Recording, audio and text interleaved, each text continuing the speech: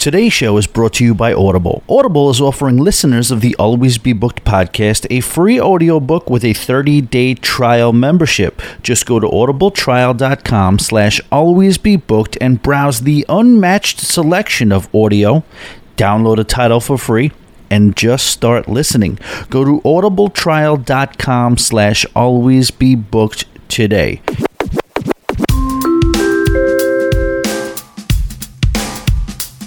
Hey yo, all aboard and welcome, it's about to be on. Grab a couple of cones, cause we about to be gone to the Caribbean. 7 days and 8 nights, got the crew coming heavy, but we all packing light. Yeah, we always be booked, we got our drinks in the sky. From New York City to the USVI. Is that a full margarita, man? Finish it up, cause we about to run the beer like Forrest Gump. Finding pockets on the Lido, she ain't gotta be a 10, cause we did the things and we'll do them again. Tonight's the white party, but we blacking it out, cause we got the drink package and we're maxing it out. Everybody come on, I said sound that horn, cause we gotta get away to where the boat leaves from. Yeah.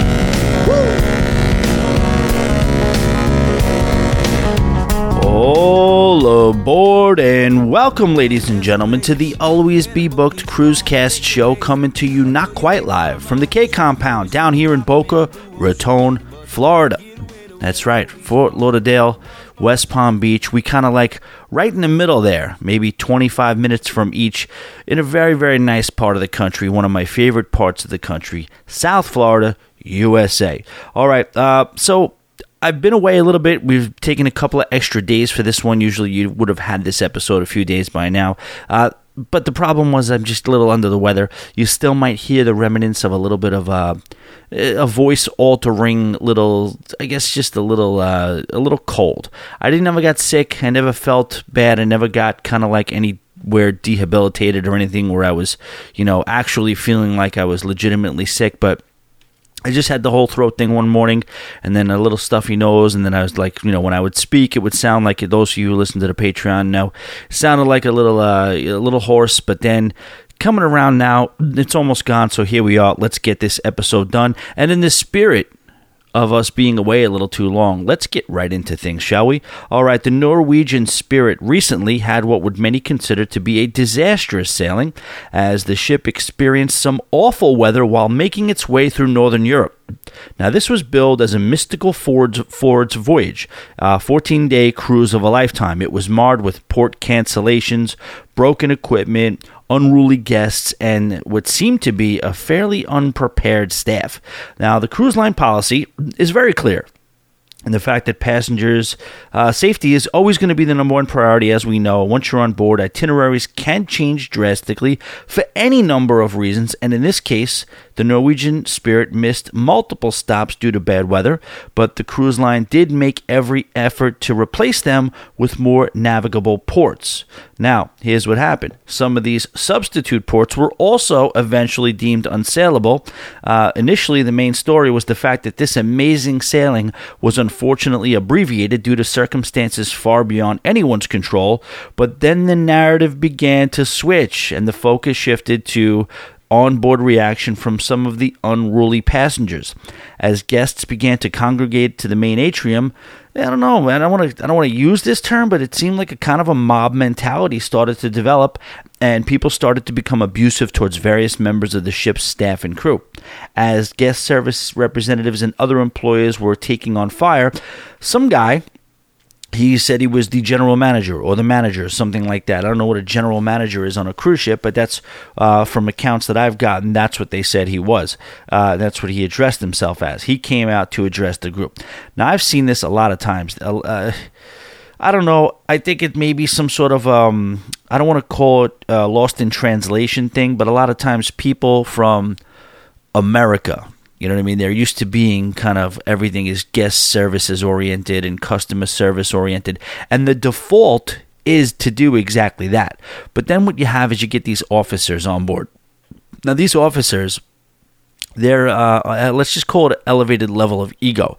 They don't necessarily have to kiss the guest's ass. All they have to do is make sure their regular crew members are kissing the guest's ass. So they're not used to kissing anybody's ass, and that's what happens. So they get involved, and some things start to go awry. So he came out to address the group, and after barely being allowed to speak, he was quickly shouted down by various members of the mob with comments like, "Buddy, you're not a manager. We want the head. We want the guy who's driving the boat. What you're doing is not helping the situation." Now, Matt from Texas, shout out to Matt. He was on this cruise, and he was a guest with Doug Parker on Cruise Radio, and he gave a first-hand account of just how volatile the situation became after the announcement of additional missed stops. And I have a quote from Matt. He said, "About 10 days into the cruise, that's when people started to gather in the atrium, and it escalated pretty quickly." Matt also added that the gentleman who identified himself as the general manager probably could have done a better job of de-escalating the situation. Matt continues, "He started yelling over everybody, and rather than handle them or pull them aside, he gets upset. He walks off, and then he just leaves everybody." So that's what I'm talking about. So he goes out there, he's got his stripes, and usually he's used to walking around the cruise ship, and if he says something, anybody from any one of the 152 nations that are on board will stand at attention or sprint in whatever direction he points. You know what I'm saying? So he's kind of got that swagger and that mentality. Now he's dealing with, pissed off tourists, and you can't go into that with the same mentality you would with the staff. So he goes in and he thinks he's going to just take control of the situation and just yell over everybody. So that's what he does. He starts screaming over everybody, and it just, what it sounds like is like the bedside manner wasn't there. And these people that they're pissed. Okay, so the first thing you need to do is show sympathy. You ever call one of these customers? Now, the customer support lines, they do it to a fault. You ever call DirecTV, or if you ever call one of the cable companies or your phone company, and you tell them about a problem. You tell them about the problem. You'll say, "Hey, how you doing? Yeah, I'm hearing this click. Every time I try to get a connection with somebody, there's this click, and then there's static, and then I can't hear them, and then I lose the call." And then you go, "Oh, Thomas, I hope your day is going well, and I am sorry about the issue you're having regarding the click and then the static and then you losing the call ultimately." They will literally repeat the problem back to you so as to put you in the frame of mind where you know that they understand the problem. This guy came in and clearly just started shouting, and then the people on board were just not having that. They were like, no, you shut up, sir. We're not listening to you. We want sympathy. We want our asses kissed, but that's just not what happened. I reached out to Matt, and he summarized it by saying that he realizes the cruise lines cannot control the weather, clearly, nor are they obligated to give any refunds or anything like that as per the cruise agreement. But his point is that he's seen all these other cruise lines for way, way less situations, whether it's you miss a day in Bermuda or something else happens. He's seen them be way more accommodating in far less egregious circumstances. So I totally get that, where he's coming from. And, another thing he mentioned, and I think he's spot on with this one, once they realized that they were going to be missing some ports, right? Turn on the damn internet for everybody. You know what I'm saying? Not everybody books through the cruise line, all their excursions and things like that. And, people were saying how we want to cancel our excursions that we paid for so we can get our money back in a timely fashion.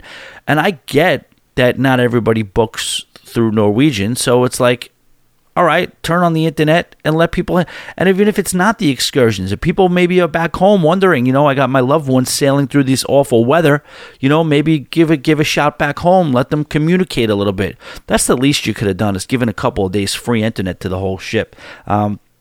But they did not. After many complaints and an aggressive social media revolt, Norwegian ultimately did decide to award each guest with a 25% future cruise credit. Now, I would like to know from you guys, Tommy at alwaysbebooked.com, if you think that was fair. Should Norwegian have done that? Did they do too much? Did they not do enough? What should have happened? Listen to the interview, I would say. Listen to Matt's account of the interview, because, again, I would love to kind of go blow by blow with it, but it would kind of be like you'd lose it. You know what I mean? You'd lose. I had to read it and listen to it a couple of times to gain a full understanding of what ports they went to, what ports they missed, what were the replacement ports, and then which of those replacement ports were missed. So that's rough. By the way, Matt was on a back-to-back, so now he's doing a little bit more of a tropical-ish type of cruise through the Mediterranean, and unfortunately his lovely wife Thelma came down with some bronchitis, so they switched over ships, and now she's been in the infirmary for a good portion of the beginning of the second trip, and always be booked. We want to give a good, warm get well to Thelma, and hopefully Matt and Thelma, your vacation is going to return to normal. It sounds like it started to already. You got to see some stuff in Barcelona and your the French Riviera and things like that. So that's good, and we just hope you feel better. And we're wishing Thelma a speedy recovery. We're gonna have to make up for this one, Matt. We got the group cruise. Matt is coming on the group cruise with Thelma and with a bunch of you, and I still think you should consider it. The group cruise, January 18th, Adventure of the Seas. Look it up. Big shout out to Suja and Dana. They are on board now, so we are all pumped to have them, and hopefully the list is still going to grow. We're at about 20 people, I think, maybe a couple more. I do think there's going to be a couple more that join. But very, very excited. Also, check out that interview on cruiseradio.net with Matt when it doesn't say Matt in the text. It says it's the Norwegian Fjords cruise and the unruly passengers and things like that. Those references to that. And then Stuart Chiron weighs in. And Stuart Chiron, the cruise guy, and he, I guess, adds his little 2 cents into it. And Stuart Chiron, I love listening to. I think he does a great job, and I always enjoy listening when him and Doug get together. I think they have a good little chemistry going. I really enjoy listening to them. But at the same time, I think he's just a little bit too protective of the cruise shield. You know what I mean? Like, he's a little too cruise industry friendly when it comes to stuff like this. Yes, I think his point is that what do they want? The cruise line can't control the weather. The cruise contract says you shouldn't. They don't have to do shit. The cruise was a discounted cruise to begin with. They got none of that stuff really matters. All that matters is that you're in the customer service business and you take care of the guest, and that's what I think they should have done. And while Stuart, I do understand he is protecting the cruise industry, I do think ultimately you have to focus on the fact that it's customer service based. And if you're not remaining in line with what the other cruise lines do, then you know what? You're going to take some heat, and I think it's fair. All right. We have another cruise line getting into the roller coaster game, and it is not one of the big three. Last year, Carnival announced that its newest and largest ship, Carnival Mardi Gras, they don't call it Mardi Gras 2, but it's really Carnival Mardi Gras 2, will feature the first ever roller coaster at sea. Genting Hong Kong is the owner of a cruise line called Dream Cruises, which recently jumped to the front page by announcing they would be building, ready? The largest roller coaster at sea. Granted, it's only the second, and there's only 2 ever in production. There's actually none right now, but there's 2 that are currently in production. Nonetheless, this is a move that significantly distinguishes Dream Cruises and puts them on a shorter list of the world's most recognizable cruise lines. The ship is going to be called Global Dream, and it's scheduled to be completed at the start of 2021. The roller coaster itself will be dubbed the Space Cruiser, and it will be able to top out at speeds of just under 40 miles per hour on a track that stretches 300 meters long at the top of the ship. There's going to be 3 carts that are able to hold 2 passengers each, with a throttle. Almost like it's a lot like Carnival's Bolt Sea Coaster. It was just a little bigger. It will allow riders to control their speed. While the coaster will remain within the walls of the pool deck, the configuration and the alignment will kind of give, when you're going around a couple of the corners, it'll give the illusion that it does extend over the outside of the ship. So your mind's eye will tell you that you're over the outside of the ship, but in reality, you will remain on the ship. We got a quote, Dream Cruises is excited to unveil the innovative and exciting space coaster on board the newest addition to our fleet, the Global Class shipped, I keep doing it, named Global Dream, which is set to debut early in 2021, said Michael Go, president of Dream Cruises and head of international sales, Genting Cruise Lines. He continues, as part of our commitment to develop the most technologically advanced cruise ships in the world, the newly constructed Global Class ships will dazzle guests with cutting-edge features and facilities that will optimize convenience for our passengers and also provide innovative leisure, entertainment, and recreation options to appeal to a broad range of guests. As we continue with these big higher-ups with these long and sentences. Pretty cool stuff, though. Genting is like a large parent company, I guess, cruise line that I didn't even really know. They weren't really too on my radar. But then when I tried to look this up a little bit, I saw that they were in the same class as Breakaway. So I realized they must have some sort of a Norwegian affiliation. I looked that up, and I found that was true. Genting actually owned Norwegian before they gained their independence sometime between 2011 and 2015. It just took a little while to happen, but that's when the birth of Norwegian Cruise Lines Holdings was born, and Norwegian became its own company, and then they started buying cruise lines. So the Space Cruiser will be the featured attraction at Dream Park at the pier, which is the first ever theme park concept at sea. Other features will include a trampoline park, bouncy inflatables, a surf simulator, and other water attractions. So they are going, the goal or the perception is to go full-on theme park with this. And yeah, man, I guess Genting and Dream Cruises, by the size of the hardware here, it looks like they are getting into the big boys. They're trying to, I can't even count how many cruise lines are out there. But, obviously you have the big three. And then you have the people behind them, which are, maybe you, for whatever purpose, I'm not saying better, but I'm just saying the biggest cruise lines are Norwegian, Carnival, and Royal. We all know that. But then you got your princesses, you got your celebrities, you got your Disneys, you got your MSCs, and you got your who's coming up, Virgin.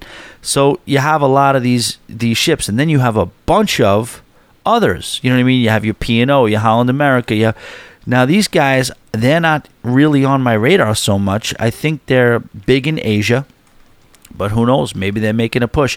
Like I said, this is the type of thing that will put them on the radar of the general public and definitely get them in the mix and get them a lot more PR.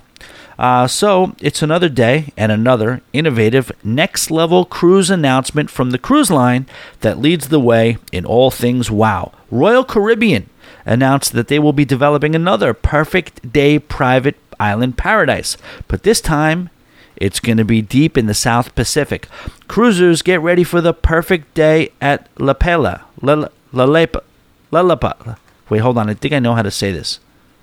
Lalapa. Yes, Lalapa. Not Lalapa. No, it's Lalapa. Yes, got it. In Vanuatu, which is the first ever cruise line private island in the South Pacific, and it's projected to open to the public in 2022. Perfect Day at Lalapa. That's not going to be any arguments over the key or K thing. So that's that. Michael Bailey is the CEO and president of Royal Caribbean International, and he teamed up with Vanuatu's prime minister. So what you have here is Vanuatu, and it's a few islands that are, I don't know how many miles, 50, 100, 150, a couple of hundred miles off the coast of Australia in the South Pacific. And then one of those islands is Lalapa, and there you go. So that's where, Michael teamed up with the Prime Minister, and that's Charlotte Salwai the other day, and he made this grand announcement. We believe our destinations should be sustainably designed, he said. The idea goes beyond simply protecting the ecological features of Lalapa and includes showing respect for the people and traditions that make this a special place. Anyone who has encountered the tremendous natural beauty of Lalapa can understand why it is the perfect setting for Perfect Day.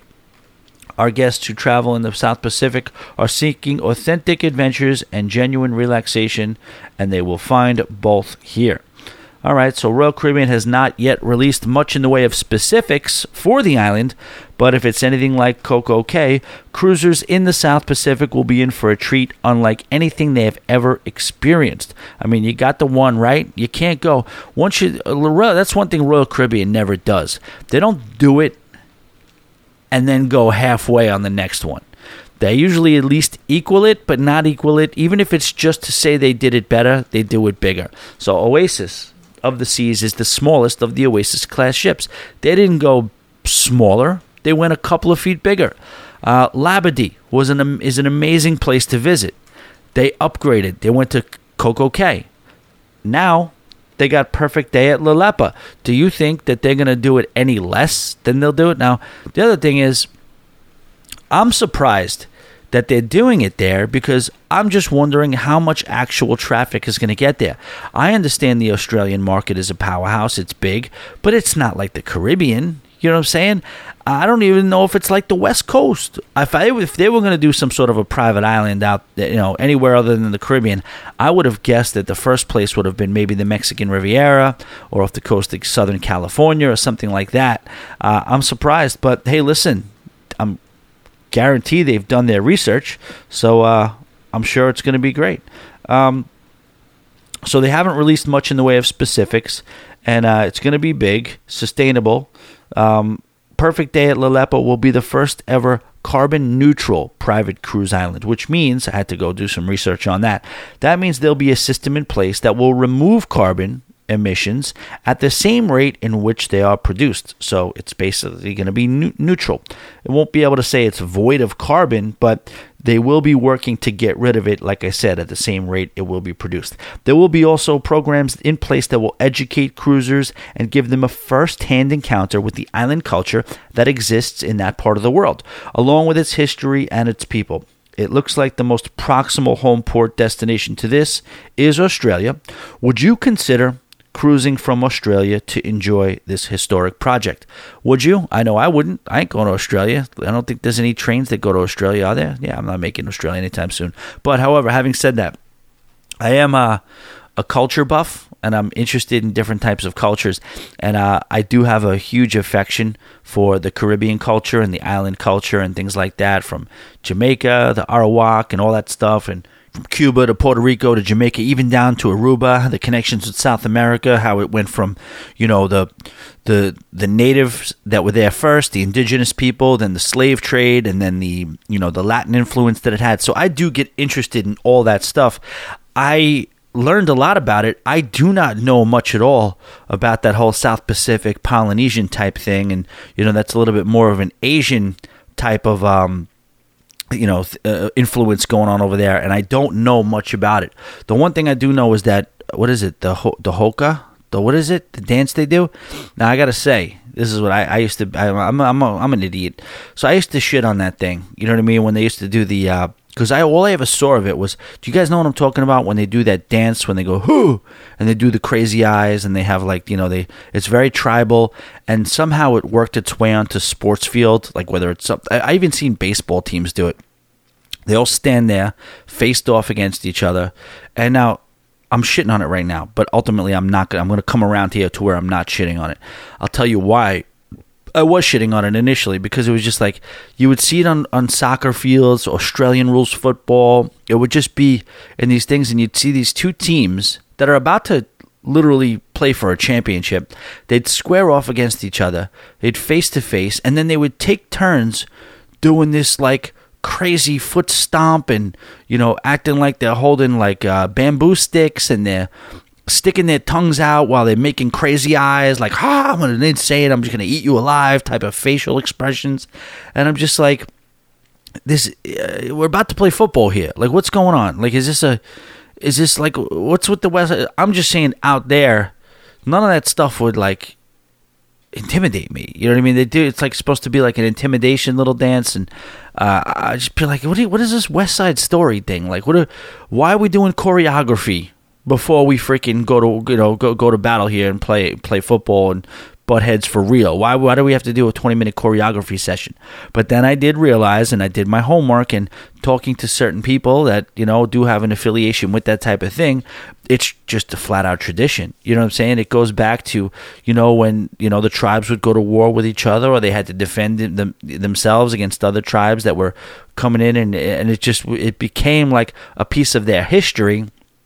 And in that regard, when it's passed on through the generations, and then it ends up, because you're on a sports team and a few other people on the team, or a bunch of other people on the team, come from that same little rich history, then I do think it's cool again. You know what I mean? So shame on me for kind of discounting it. I just, as a straight up intimidation factor, I'm just like, yeah, I'm not buying any of this. This is a choreographed dance. But as a ceremony and as a historical tribute to your ancestors, I am back on board. But that's just an example I'm talking about, because you're going to learn about the culture when you go there, and that whole Polynesian thing. I really am a little in the dark about, and I would love to learn more about that. And I guess where did that go? That stretches from like Hawaii, and you got Hawaii, you got the Philippines, and you got Samoa, you got Guam, you got all these places that kind of are in the same, or like regionally the same, cut from the same cloth, I guess. And I really don't know much about it, but I would like to enjoy it. All right, so we have a few common themes and heavily repeated mantras on the show. Now, one of them is, one does not simply fall off of a cruise ship. This story is another reason why the statement holds true. Recently, the temptation for quote-unquote do it for the gram was taken to a whole nother level by a woman who decided it would be okay to put on the bikini and stand on top of a railing of her balcony to achieve maximum selfie engagement. You got to get those likes, people. So if you got to climb a balcony, man, that's commitment, huh? And I thought I was brave for getting drunk on my last cruise and wearing a towel toga. This stunt took place on Royal Caribbean's Allure of the Seas, which is one of the world's largest cruise ships, and was snapped by a fellow passenger.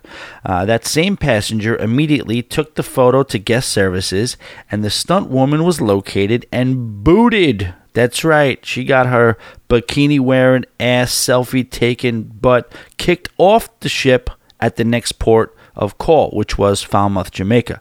While I am a big fan of taking chances, having fun, doing the things, maybe stepping out of the whatever people think is the straight and narrow on a cruise ship, and trying to see if you can touch the boundaries of what you are and are not allowed to do. Doing the things. When you're on vacation, there are simply some things you should just not play around with. You know what I'm saying? Legality-wise, you shouldn't get into fights. You shouldn't quarrel with the locals. You should not test the limits of what the security can and cannot do to you if you get out of line and things like that. You just shouldn't play around with those certain things. There have been many dumb stunts that have been attempted by passengers in efforts to show off or get that right social media picture, but just with one slip up, you can end up getting more attention than you ever bargained for, and for all the wrong reasons. You know what I'm saying? Have fun, go crazy, make lifelong memories, but please stay within the damn boundaries of the ship. What do you guys feel? Like, I know regarding this, I can seem a little bit hypocritical sometimes, because I know so many of you had issues with some of the things that I really, I wouldn't do. I wouldn't jump off somebody jumped off the helipad. Somebody did that once on the Allure, I think. I don't think you can get on the Allure anymore. One of the Oasis class ships, somebody jumped off the helipad in, I don't remember the port, but they jumped it, and they landed safely in the water. Dumb as hell. How the hell do you know that? Well, I guess the water's deep enough. If it can hold a cruise ship, it could probably hold you. But at the same time, somebody jumped off that. And then that nut job who, was hungover or still drunk from the next morning, jumped off his 10th floor balcony. Stupid. Okay? Stupid. I'm not going to lie, though. You can say whatever you want about me. I kind of say, when it's all said and done, a little bit of a legend, kind of. You know what I mean? He was okay. It's not funny when it happens. It's not funny when it's going on. But at the end of the day, you're telling that story 20 years later? I don't know. You guys will kill me for that one. But for me, it's kind of a little like, all right, that's kind of doing the things a little bit. Yes, I agree. Too much. And I agree. I'm telling you right now, I would not do it. But, what do you think? I mean, there's heroes out there, people who are considered heroes. That guy who jumped off the World Trade Center is considered a hero. The guy who they made 2 movies about him. They made a documentary about him about 30 years ago, and then they made an actual movie that I think it hit theaters about him too. And he planned this whole thing where he didn't jump across the World Trade Center. What he did was he tied a tightrope from one twin tower to the other, and he walked it. Okay. Now, this guy did that, and I'm sure he went to jail, and I'm sure he got in trouble, and I'm sure people were like, this moron, this is why we can't have nice things and all that. But history calls him a legend. History calls him, and you'll say, well, that's not the same thing. Well, you know what? It kind of is. Kind of is. All right, that's about it, ladies and gentlemen, for the cruise news. Let's get into the main topic for the show. All right, ladies and gentlemen, the main topic of today's show is a review. You know, we're doing the reviews here every once in a while, and this time it was a 4-night sailing on the Mariner of the Seas. Okay, so we'll start out from scratch. Mariner of the Seas, 4-day sailing. Here's what happened. My buddy Joe gave me a call. He's like, I didn't have a cruise on my radar. I wasn't thinking about cruising, anything. I was kind of considering the group cruise to be my next cruise, because you know what? It's like, how many of these things are you going to take? You know what I'm saying? So I realized that, okay, so he called me, so I was like, you know what? Maybe this is possible. Let me look into see what's out there right now. And then, I went in, checked, and I saw that the lowest price cruise, because, whenever you're doing these getaway cruises, for me, they're just getaway cruises, and I'm just looking to do a bargain basement type of situation. I'm not looking to break the bank. I'm looking to get away and hopefully spend as least money as possible. So we're looking for the bargain basement price, and we saw a $299 sticker price on a 4-night Mariner of the Seas sailing. Now, I was excited because this was going to be an opportunity to get Joe on a real cruise ship. We talked about that before. So we did all that, booked it up, all ready to go. Here we go. We're cruising. I told you guys the situation that we were on call. We were trying to, and then 2 of our friends wanted to go. So these guys wanted to jump on. They couldn't jump on because there was nothing less than a suite that was available. They did find that all of a sudden now the Navigator of the Seas, sailing the same days to the same ports for the same 4 days out of Miami, so we wouldn't have to go to Orlando. And they were going to, and it was the same price, $299. I was like, where was this thing when I was looking 3-4 days ago? It was not there, and I think we learned why. And we'll get into that in a few minutes. But so we tried to get off of our ship, our cruise, and on the Patreon, I did the phone call live to Royal Caribbean and aired the conversation that I had with them, trying to get on the Navigator so we could switch over our booking over to the Navigator.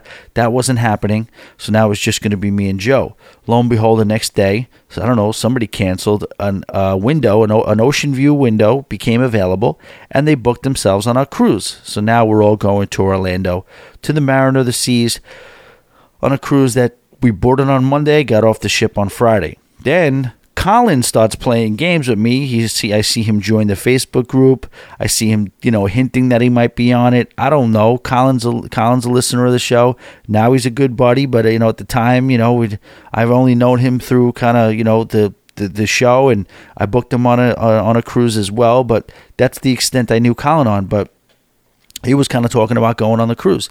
So we end up going.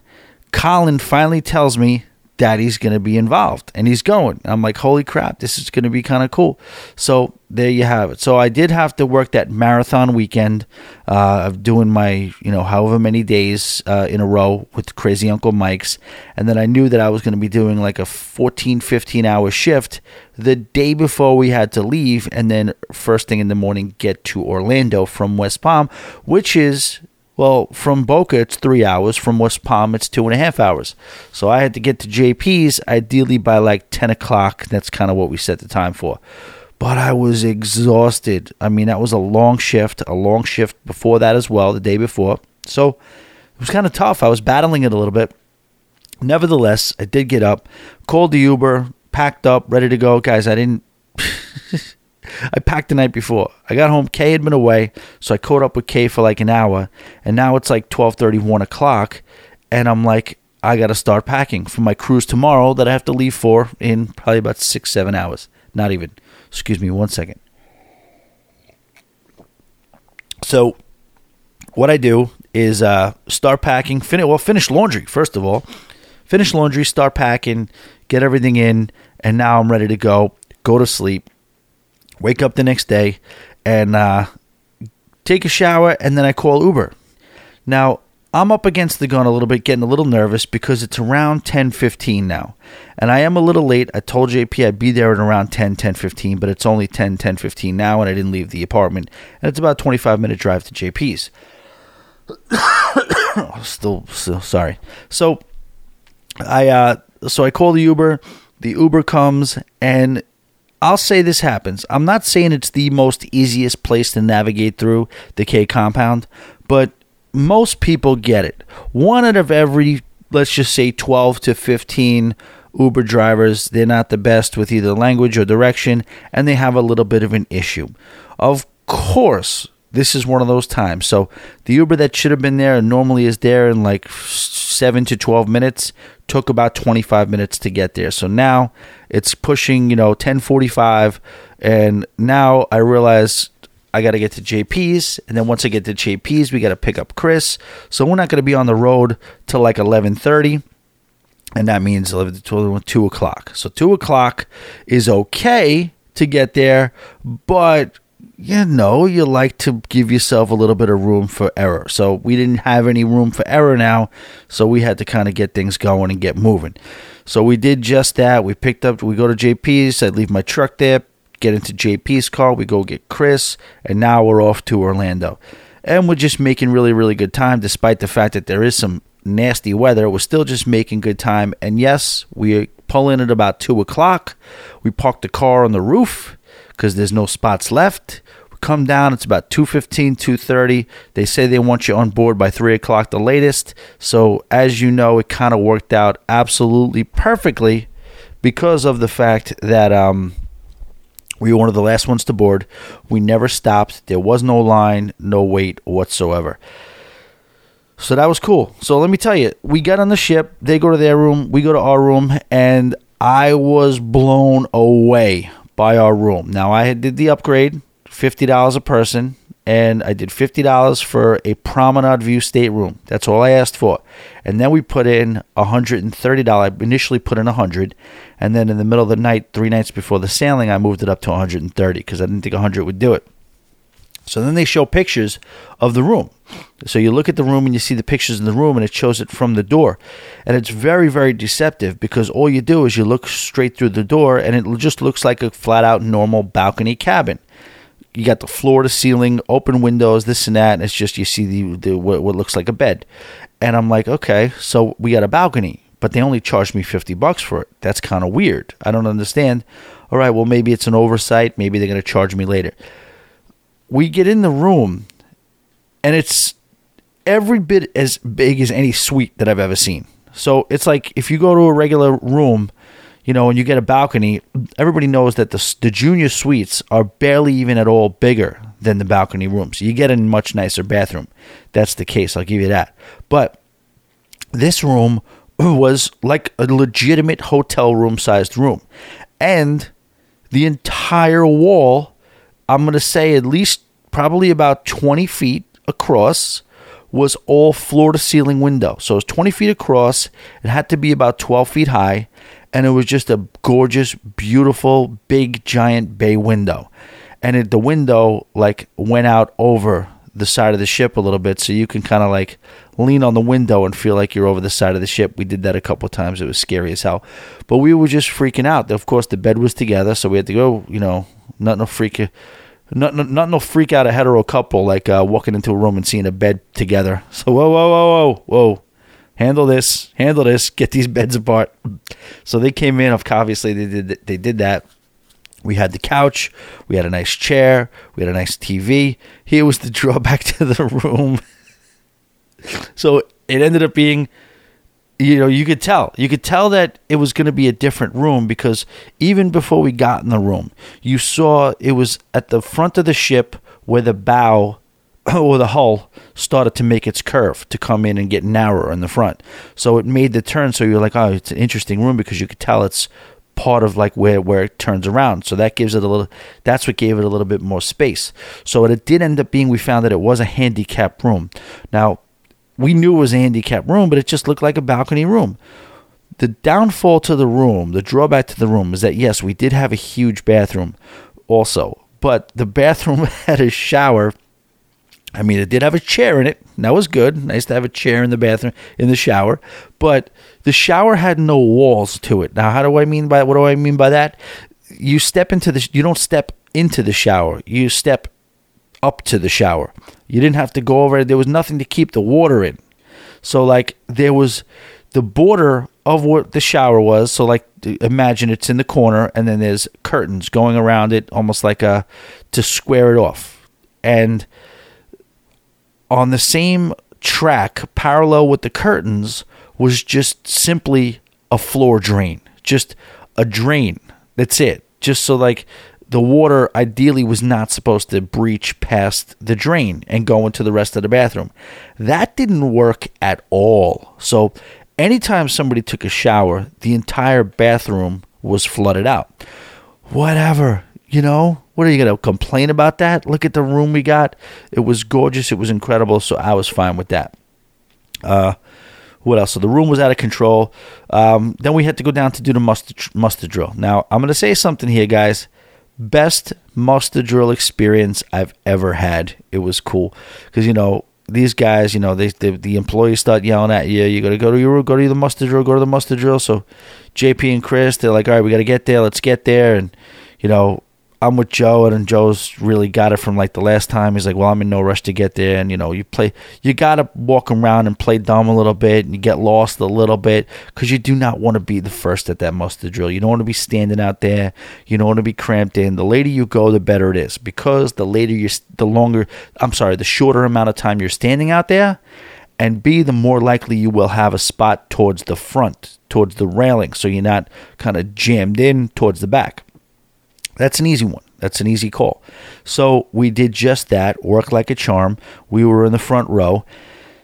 And what had happened was, it was just a cool muster drill. It was like they didn't, the minute the recording came on, it wasn't recording, right? They don't do a recording. No, the minute the guy came on to start giving the instructions and the drills, it was timed perfectly to where the Carnival Liberty was slowly just sailing away. So we started hearing the music from the Carnival Liberty about 3 or 4 ship lengths before it even got to us. And then it just started getting louder and louder. And then we could hear less and less of what the hell the guy was talking about during the muster drill. And then we just became, because it was going nice and slow, obviously, so we just got a treat. And we were just watching this ship fly by. I was taking pictures, and we were doing the whole wave thing. And the wave, there was a tight wave. It was a really cool wave back and forth. And then, of course, you hear the cruise director getting the party going, and we're all we're just getting charged up because we're listening to a cruise starting. We're watching a sail away right in front of us. No idea what they're saying. Now they're halfway through the whole entire muster drill as the cruise ship is approaching us and basically kind of coming level with us or parallel with us. And then you hear the cha-cha slide. And it's a little awkward, a little tense. Everybody just standing there listening, but everybody is really, where you could tell they're enjoying the music. And then the cha-cha slide happens. Everybody clap your hands. And then in one moment, everybody in our muster drill just does the... And our cruise was underway. That was the start of our cruise. Everybody was, and that loosened everybody up. Everybody was laughing. We continued to watch the ship, the Carnival Liberty, sail past. We continued to wave back and forth. Everybody was a little bit looser. There was one family behind us, and I don't know. Families, don't get mad. I'm sorry, but I'm into families. You guys know that. I told you that. But this guy was just entertaining his kids, and I realized you got to do whatever you got to do to entertain your kids, because you got to keep them from crying, and you got to entertain. I realized that, but this guy was playing If You're Happy and You Know It, Clap Your Hands with the kid. It was a nonstop game of it. Towards the end, if you're happy and you know it, clap your hands. If you're happy, if you're mad and you know it, say rah rah. If you're excited to be on a cruise, say yippee. If you're happy, and he would go through the whole progression. If you're happy and you know it, and you really, and then the kid was, dude, like we gotta listen to the whole Happy and You Know It song for like 17 different topics the whole way. I mean, come on, give us a little bit of a break. If you're happy and you know it, clap it. He at one point he said, if you love them, if you love the USA and you know it, say the Pledge of Allegiance. And then he'd have to say the Pledge of Allegiance. And then he'd go back into it. If you're happy, if you love the USA and you know it, say the Pledge of Allegiance. I pledge allegiance to the flag. If you love America, you know it, and you really want to show. I mean, can you imagine? Give me even parents. You gotta be kidding me with this, right? You wouldn't stand for that, right? So I turned around a couple of times, but then he was kind of cool. He just was like, everybody's trying to cruise. It was fun, but I was just in such a good mood. That was the coolest little muster drill we did, and then it was over, finished, and done with. So then after that, obviously, we're back inside. We go up the stairs, one to the promenade. We are not stupid enough to try to battle the elevators to get back up to deck 12, where our room was, while everybody was kind of breaking away. So we went to Playmakers, and we stood there a little bit. And, when you get on a cruise ship and you have 3,000 people on the ship, you just know, unfortunately, you're going to have morons. And, it's baseball playoffs. We get it. And the Braves are playing. We get it. It's one of the closer teams to, Florida or whatever. And we're in Playmakers, and you have the bartenders, and the bar. You know how it is with the bartenders a lot of times, They're not American. They wouldn't know a baseball if it hit them in the head. They don't have control of the tea. All they're there to do is make the damn drinks, right? You're not at your local Spanky's. You're not at your local Yard House or Duffy's. You're not at Hooters. These people don't know what the hell's going on the TVs. You're lucky if there's cricket up there. But we're standing in Playmakers, and really we're just killing time. We didn't even get a drink. We're just trying to kill time until kind of like the crowd disperses. But then this stocky little chubby mustache guy is all over the bartenders. How you a sports bar and you don't have the Braves game on? How you? He's berating them, and then they're like, "Sir, we will try. Where's your manager? And then I'm just standing there staring this guy down because I'm just like, are you kidding me? I get it. You're like, this is Sail Away. Can we let them get their feet under them first? We figure out they're trying to serve 19 people at once because the muster drill just ended. Can you imagine more of a rush for drinks on any cruise ship than right after that muster drill? Of course. But this guy in his freaking dad visor and his in his sleeveless shirt with his hairy shoulders is going to start berating them. And then he decides he's going to do a rally. Screams like he's on the Norwegian Fjords cruise. Hey, who here wants to see the damn Braves game? Screams it. And yeah, you did have a couple of yahoos. You did have maybe 6 or 7 people. Yeehaw! Like, let's watch the Braves. I'm like, this is bad, man. I got to get out. Joe, we got to get out of here before I actually say something to this guy. So we did just that. Then we went upstairs. Colin said he was going to be at the Schooner Bar. So then we all went to the Schooner Bar. So now the 4 of us met at the Schooner Bar. We're hanging out. We already had the drink package. They finalized their purchase of the drink package. We're all having a good time. And then we see off in the distance, and I know kind of what Colin looks like from the pictures, but I see this, on the larger side, not in a fat way, just a big dude with a backpack and some sort of a rash guard shirt on, like, start making his way towards us. And it's Colin. And he's got a giant backpack on, and he's handing out beers. So we're like, holy shit, this guy's great. So we ended up getting a little intro and a meet up with Colin. And, within 2 seconds, I realized this is a guy I could definitely cruise with, and we are definitely going to have a good time. And Colin was like, he was solo. So Colin was like, I'll be around for whenever you guys want to hang out, let's hang out. You know what I mean? If you guys want to do your own thing, tell me to beat it, whatever. Of course, I'd never tell him to beat it. So that's the thing. Colin and me, we cruise similarly, very similarly, more similarly than a lot of, in a lot of ways, the people that I went with. So I was happy to have Colin there. It was great.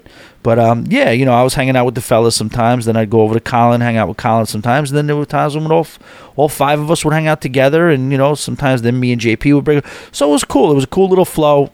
A little bit different, but that's it. So now we're together. We're hanging out. We go up by the dog house, and we get a couple of dogs just to kind of get something in our stomach while we're about to start drinking.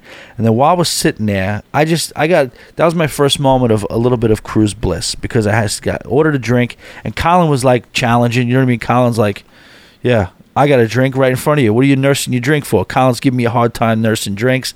I'm like, you don't know the beast you're waking up. hands me a Coors Light. I'm like, Colin, you give me a Coors Light. What is this? And I just pounded it down like it was literally like it was iced tea. And I played full court basketball. Just ended the Coors Light right there. He's like, all right, I see you. And then, then we just sat down, and then we're always in the smoking section because these guys smoke, Joe and JP. So we're always in the smoking section, which was fine with me because I would just hang out on the outer cusp of it. And, the wind blows through there pretty good, so it wasn't that bad. And I was happy to just have the drink. And I caught a little bit of PCB. Let's shorten it up, Pure Cruise Bliss. I caught a little bit of it first day. It had been a while since I'd been on a Lido deck. But then the music started going, and they were just hanging out. We're having good conversation. The boys are all around. Colin's standing there, and I'm just sitting my fat ass on a Lido deck with a drink. Then I started double fist. I had a double fist because Colin got a drink for me too. So I ended up doing that with 2 vodka sodas in my hand. And I'm just chilling. And I'm like, man, I don't give a shit. And the weather was so bad. It was getting really bad at this point. And it was so bad, but it mattered nothing to me. Now I'm starting to get a little buzz going, and we started going on the move.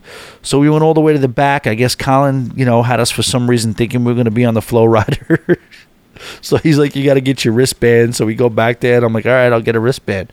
He's like, oh, you can't have your drink. All right, I'll put it in my pocket. I put my vodka soda in my cargo shorts pocket. And they gave us a wristband, but now we're on the back of the ship. You know what I mean? How it's unobstructed and the wind and the rain and everything. The weather got really, really bad. They made an announcement. The captain made an announcement that was going to be some chop. And he was not lying. But right before the sun went down, you couldn't really see a sunset. But right before the sun went down, we were in the back end with the Flow Rider. The rain was coming down. People are still trying to rock climb. They're still trying to surf. And we're just back there battling the wind and the rain. And I'm not going to lie, that's how you know you're a freaking addict. It bothered me nothing. And I was happy to be out there. I was happy to be looking at the water with some friends, with some drinks, and enjoying myself.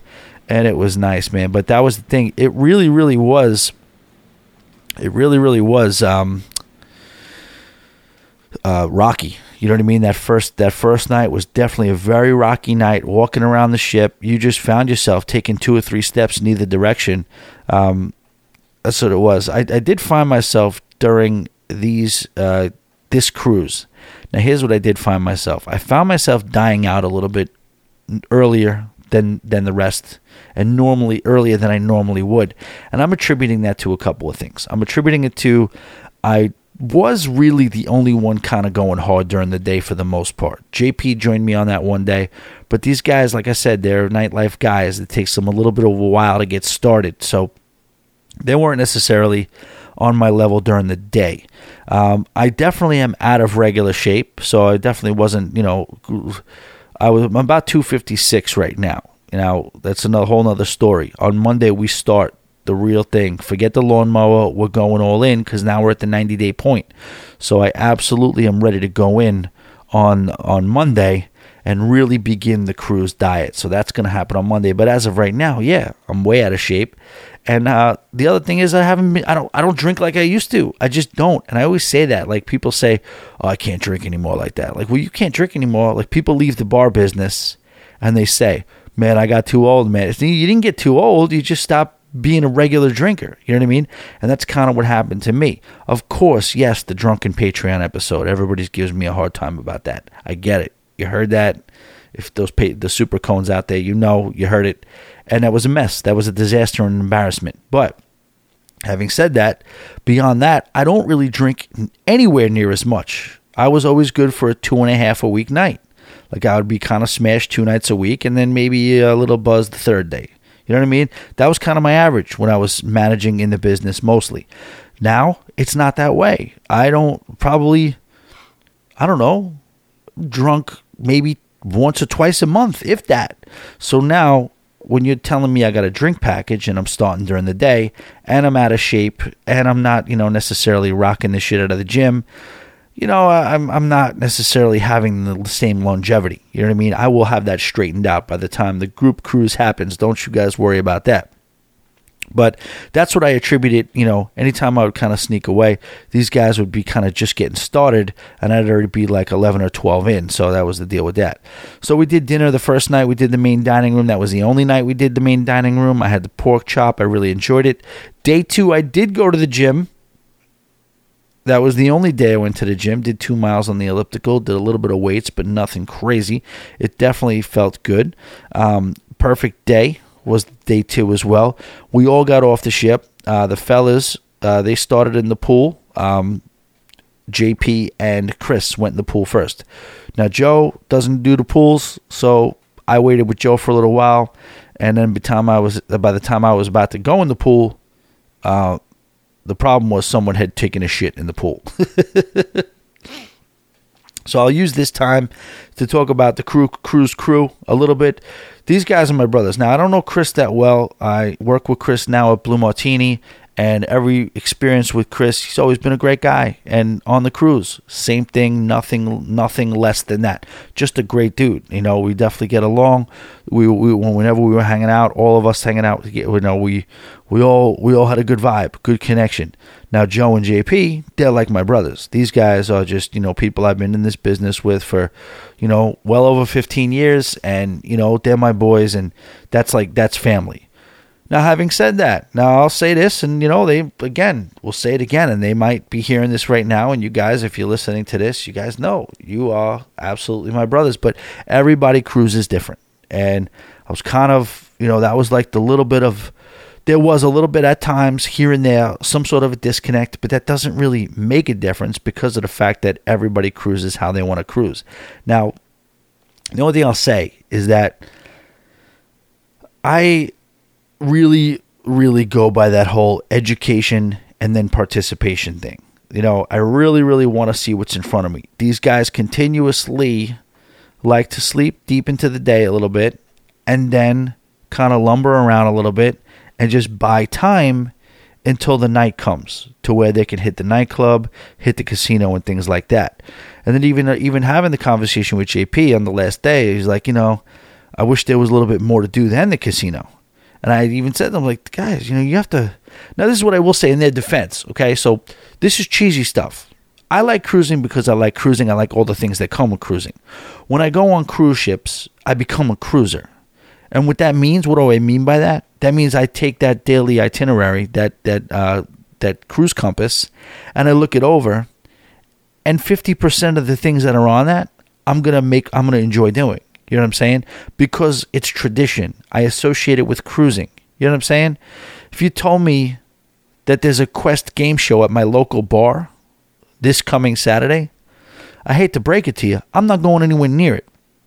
If you told me that there was going to be a music trivia down at the local coffee shop, I'm not going. You know what I mean? This is stuff, it's cheesy stuff. If you told me I can go to the church bingo night, I'm not going. It's not happening. But when I get on a cruise ship, I like to see what they have to offer, and I like to embrace it. You know what I mean? Whether it's the Bamboo Room, because it's a new room. And yes, I got some information on the Bamboo Room, which was always an enigma to me.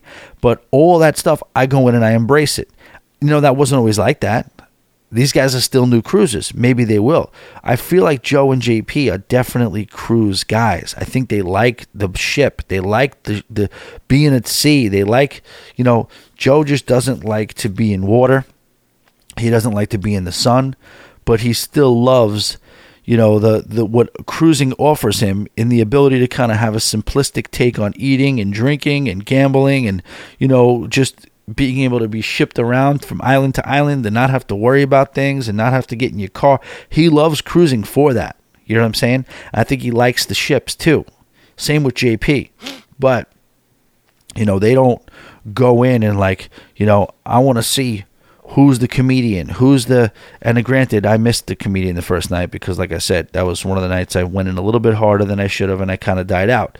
But, all the other things that are on board, the things that they do, the karaoke, you know what I mean? I don't do karaoke there on land, but I think it's funny. Even if I don't do it, I like to watch it. I like to see who's out there singing. I like to immerse myself in all things cruising.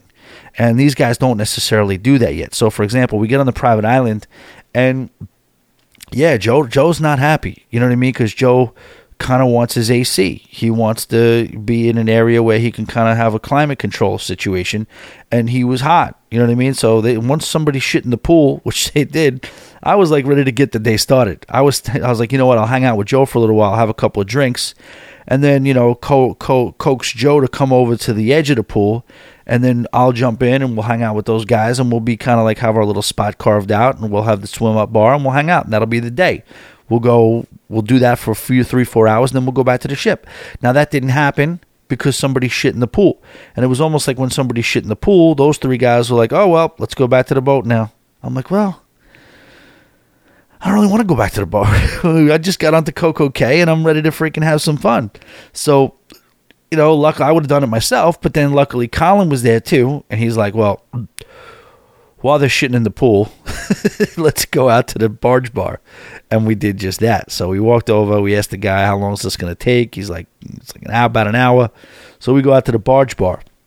Now, here's what we found out. Guys, this is my luck. And Patreon people, you already know this quick, so bear with me. But what we found out was that Navigator of the Seas cruise that was right next to us the whole way, that was the same price, that was leaving out of Miami, which is our backyard, instead of Orlando, which is 2.5 hours away. What we found out was that the Navigator of the Seas was carrying over 2,000 Mary Kay employees. Okay? You want to talk about luck. It wasn't really luck because that sailing wasn't open. I don't know what happened with it. I don't know what the deal was. I'm imagining that it was a partial charter and it probably wasn't made available until the very last minute. That's why it didn't come up on my cruise planner or my cruise search engine. And it came up when they were looking because I think that they were trying to make it a full Mary Kay cruise. But then when they didn't make it a full Mary Kay cruise, I guess they opened up some of the bookings to the public. So then, you know, so as to not lose money for the sailing. So they did open it up. We couldn't get on it. But if I would have known that, you know, a bunch of, you know, ladies ranging from 25 to 50, all makeup selling women on a women's makeup selling cruise. Sure, a lot of them brought their husbands. Sure, a lot of them brought their significant others. But it's a Mary Kay freaking cruise. Over 2,000 people on the ship that's right next to us. This was when you talk about a sister ship, this was a sister ship. It was actually kind of sad. You know what I mean? This is how you know you're a cruise nerd moment. We're sailing around the entire Caribbean. The minute we saw the Navigator of the Seas while we were headed towards Coco Cay for that first night, Navigator of the Seas never left our sight. Every time. If we were in port, it was right next to us. If we were going to the next port, you look out the window in the middle of the night, you see the lights of the Navigator right next to us. We were just brother and sister ships sailing through the night together. And then when the cruise was over and we were going back home, I guess that was like they went their way, we went our way because we were going all the way up to Orlando, and then we didn't see it anymore. It was kind of sad. A little sad, no? Yeah. What are you going to do? But anyway, yeah, so we're on the barge. Me and Colin were, you know, drinking heavy. We meet Svetlana, who was the bartender there, and she was also the bartender in the Bamboo Room, she told us. So we're going after it. We're going in pretty heavy, and we just start meeting these Mary Kay people, and they're cool as hell, these women, these ladies, these girls. Everybody's having fun. You know, a couple of their family members. We just had a great day, and that was pretty much it. So we got off the barge, went back to the pool, enjoyed ourselves in the pool for a little while. They cleaned the shit out of the pool, and then we tried to when we get back on the ship. Now, we're going back on the ship. I did, if you saw the live video, I actually tried it twice, so I don't know which day I taped it. I tried to get on the Navigator of the Seas. No good. Here's my question, ladies and gentlemen. This is what I want to know from you. What do you think happens? Let's just say I'm the type of guy that wants to be mischievous for whatever reason. Say I just want to be mischievous and I want to try this for real. Okay, the Mariner of the Seas has a 4 o'clock departure time. The Navigator, and this is all hypothetical here. The Mariner of the Seas has a 4 o'clock departure time. The Navigator of the Seas has a 5 o'clock departure time. I ignore, and I'm on the Mariner of the Seas, so I'm supposed to leave at 4. let's just say I ignore all warnings to leave, all aboard signs, blowing the whistles, calling the name out. I ignore everything. Now, the all aboard time for the people on the Navigator isn't yet, so I could just completely theoretically be blending in with them. You know what I'm saying? I could just be walking around fully knowing that I'm supposed to be on the Mariner. But I'm just walking around, filling in. I'm not buying any drinks because if I bought a drink, they'd probably see my name and know that that's somebody. You know, they'd probably surround me at that point and tell me to get on my ship. So I don't buy any drinks. I just walk around. Finally, they got to leave, right? That ship leaves. Would they leave without me? I would imagine they would have to eventually leave without me, right? So now it's 5 o'clock. Everybody gets on the Navigator that's supposed to get on the Navigator, and then there's me. What do? Do they leave me in Coco Cay? I'd love for somebody to tell me what they thought the protocol would be. Tommy@alwaysbebooked.com. I know I try to tell these people. And then these people ask me, well, why would you do that? I don't understand. Why would you? Well, they're going to probably be very upset. But you shouldn't do that. I'm like, I'm not saying I'm going to do it. I just want to know the protocol because I'm a cruise nerd and I'm curious what it would be, what the protocol would be. So, yes, I did try to get on the Navigator of the Seas just to see if I could infiltrate it. Both times, I tried it both times. I got past the initial check of the card. So the guy who's obviously checking for you to get on the gangway, they don't look too hard. They check really quickly, so you get on. So I was on the gangway. I got on the ship. I put my stuff on the baggage, the baggage screener, and I go to wait. Did I? No, I didn't get that far. I'm sorry. The baggage screener was right there. But I give my card to the person, and then they're like, hey, how you doing? And they're literally ready to send me right through, and then something happens, and then they freak out for a second, because that's like a big deal. Like, what? No, sir. What are you doing? No, you're not on the ship. I'm like, this is the Mariner, right? This is the Navigator, sir. Yes, I'm an asshole for doing. Yes, guys, group cruises. Listen, I never said I wasn't an asshole. You know what I mean? So we're going to have to get used to that. We're going to have to get that out there, and it's going to have to be out in the open. You know what I mean? I'm a good guy in a lot of ways, but I'm a mischievous, harmlessly mischievous. You know what I mean? I was always like that growing up. I was always just a little bit of a never looking to sell drugs, never looking to steal, never looking to hurt anybody. I just loved mischievousness. Mischief. What's the root word of that? Mischief?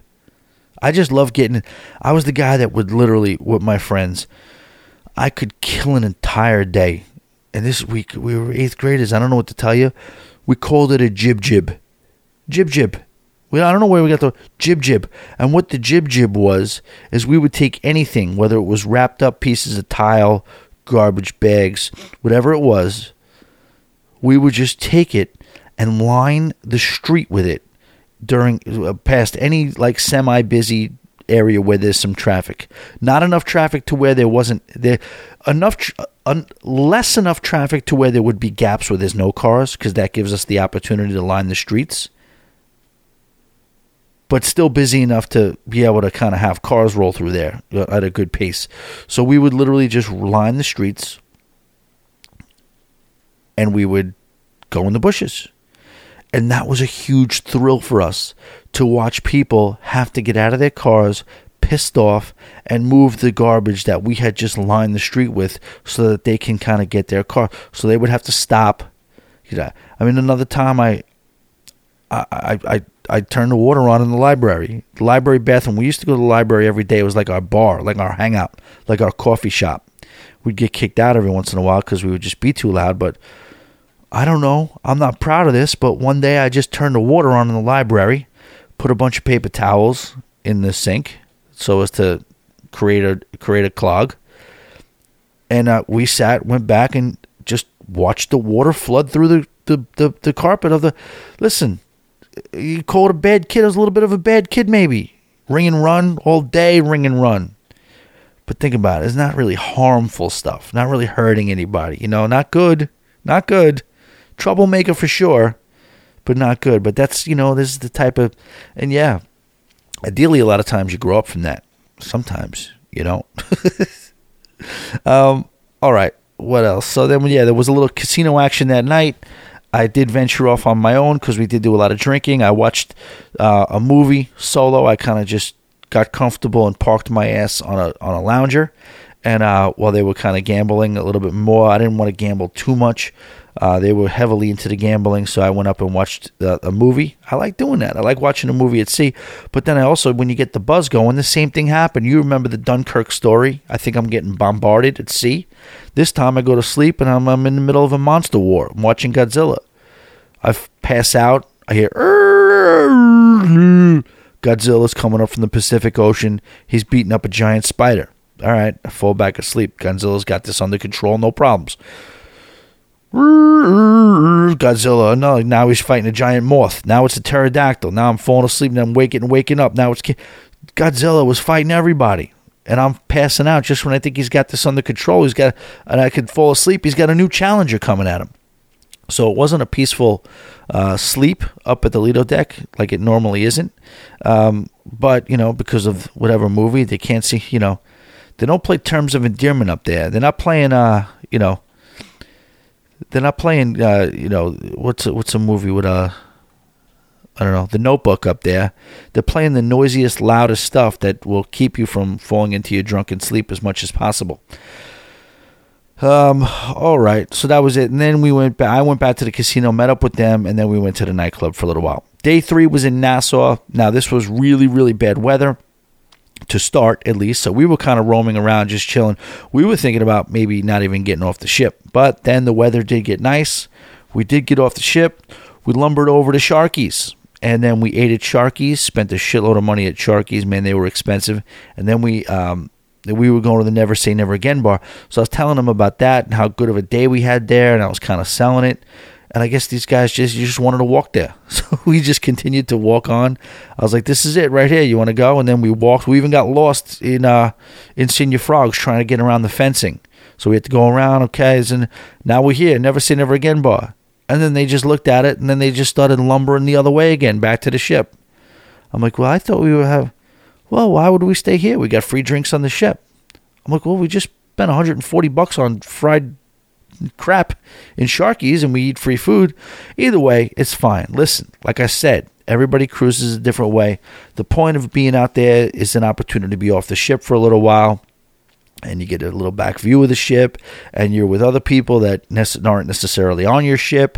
You're in a little bit of a different setting, and it's a cool place to watch the sun go down. Yeah, it's a little expensive with the drinks, but I was thinking we were going to have a couple of drinks. But again, these guys just wanted to get back to the ship. And you guys hear me say it all the time. So while it's different from the experiences that I kind of would have exactly written up, it's a little bit different from the exact itinerary that I would have written up. It is the same way. What I will say, I will never ever shut down anybody. The way somebody wants to cruise is the way they should cruise, all day, every single time. So we get back on the ship. I wasn't too hammered, so we did get ready, and we did more of the same. We ended up eating at the Hibachi restaurant that night. That was really, really good. It was fun. We had a great time. I'll tell you what the Japanese have not figured out. The Japanese have not figured out dessert. I think we had some sort of glazed sesame-seeded rye bread ball or some sort with like some sort of custard filling inside of it. I have no idea what it was, but it was like a Italian bread with Nutella. I have no idea what I ate, but it was, the Japanese, the whole hibachi thing was delicious. You got the steak, the shrimp, the rice, fat guy moment, fat guy alert. The guy saw I was the fat guy at the table, slipped me an extra little bowl of rice. I ended that too, went right through it. It was really, really good. So Colin, at that point, they went back to the casino, and I was just going to walk around the ship, explore the ship, see what was going on in the Playmakers, the Bamboo. Colin was running around the ship boozing too, so I caught up with him at the schooner bar. And it was crazy because this guy was there, and he was solo cruising. He was sitting at the schooner bar. He was a tall guy who started talking sports with him, the three of us, and nice enough guy. He goes into the casino for a smoke, and he literally leaves his drink there. He's like, he's going to leave this here. I'm going to come back. And comes back 5 minutes later, just happened to stick a freaking coin in the slot or his card in the slot machine for a spin or two. Comes back with a $900 ticket. Just won $900 right in front of us. So that was a cool little moment for him, at least. And then me and Colin ventured out. We ended up in the Bamboo Room. So I never spent any time in any Bamboo Rooms whatsoever, despite being on the Navigator and, things like that. And we just went in and we got into it a little bit. And we saw the drinks and we saw the list of drinks in there. And it was kind of funny because Colin was being very engaging. Now, the bartender was Svetlana. Again, she was the same bartender that was on the barge. And then there was these two other clowns back there, too. I have no idea. I forgot what their names were. But these guys were just like two stooges. And they were just having a good time with each other. They wouldn't make any fancy drinks. You know what I mean? They're like, no, that's what Svetlana does. We don't really know how to do that. But they still had the outfits on. They were making some sort of drinks. They were getting beers. They were getting regular drinks. But any of the specialty drinks on the menu, no, you have to go to Svetlana. And then you ask these guys, and they're going to poke each other. And they're poking each other. They're hitting each other. They're playing with each other. I don't know what the hell these guys were doing there. They were like sort of a disaster. So Svetlana's being really, really cool with us. So we're talking about, she's from Russia. We're talking about the misconceptions between the two countries, what we have of each other, misconceptions of the leaders. It was a total peaceful, cool moment. We're learning a lot. Then we learn about the drinks. She's telling us about the drinks. She's making us different drinks since we have the drink package. Colin got some pint glass full of whatever juice, and it was like a crushed Red Bull that sits on top of it. I got this, they called it the carry out or whatever. It's it's a drink in a bag, like an IV bag or a Capri Sun bag, and you're basically drinking a bag out of a straw. Really, really cool experience. Now these guys, then we end up whatever, and after a while I tell Colin I'm going to see what these guys are doing. He goes, does his own thing. I find these guys. I'm like, yeah, you got to check out the Bamboo Room. I dragged these guys to the Bamboo Room, and it was a total different situation. Svetlana was busy doing other things. They were out of the Red Bull drinks. The guys really weren't even paying. And they were right. The guys were looking at me like, "What the hell are you bringing us?" I thought this was going to be, and they were absolutely right about that because we didn't get the experience. Now Colin is Colin. Colin is just a very charismatic individual. So wherever Colin goes, and we'll talk about Coco K day 2 or day 4, but day 2 of Coco K in a little while. He just kind of he's that guy. You know what I mean? If he's let's just say he's good at parties. Let's just say that. So that's pretty much it. And then at the end of the night, I will say this: the bad part about these ships is, there's not much to do in the way of eating. They don't have anything set up to where you can get a variety of food late at night. It's either pizza or you got to pay for room service. One or the other. That's it. That's the only choices you have. So we would go pizza. This was an interesting story. So at the end of that night, the 4 of us together, me, Chris, Joe, and JP, it's probably around 3 a.m. It's that same night. We want to get Sorrento's before we go to bed because there's nothing else to eat, and we did some drinking. So we go to Sorrento's, and they're like, "Sorry, there's nothing." We're like, what? They're like, "Sorry, we have nothing for you. You can, So I'm like, buddy, and I was like, I saw that they had a bunch of pizza, but it was like stacked. They had like a little mini pie, and then another.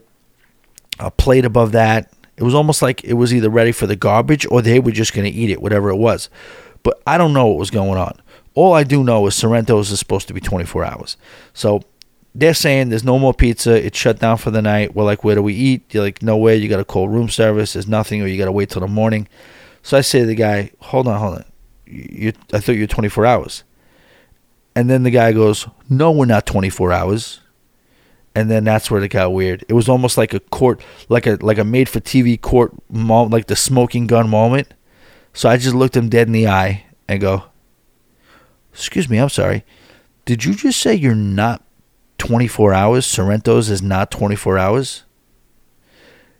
And we had a moment, and he realized, and then he said, "What do you guys want? What are you guys having? You want the pizza? We got pizza for you. Whatever you want to have." He's like, "I'll take one of those." So then he started giving us the pizza. Now, we all felt bad after we're eating it because we're like, wait, were they going to take that to their room? Was that their pizza? Were they just trying to? So I did feel bad for a second because I was like, you know what? If they wanted that, you know what I mean? That sucks. But no, It's supposed to be 24 hours. Yeah, take your pizza, whether you're supposed to or not. I'm not ratting you out. Go ahead, take it. I don't have a problem with you.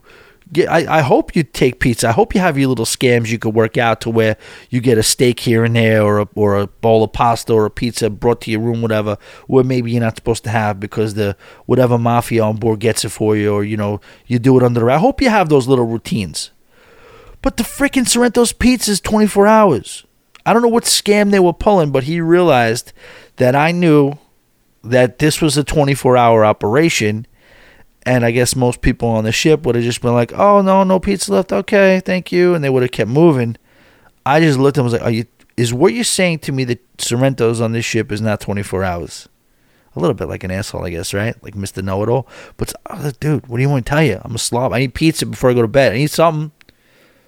I had room service the night before. I think I had room service the night before. Yeah. I had, I think that was the night before. I know I had it one night. Yeah, I did. And that was, what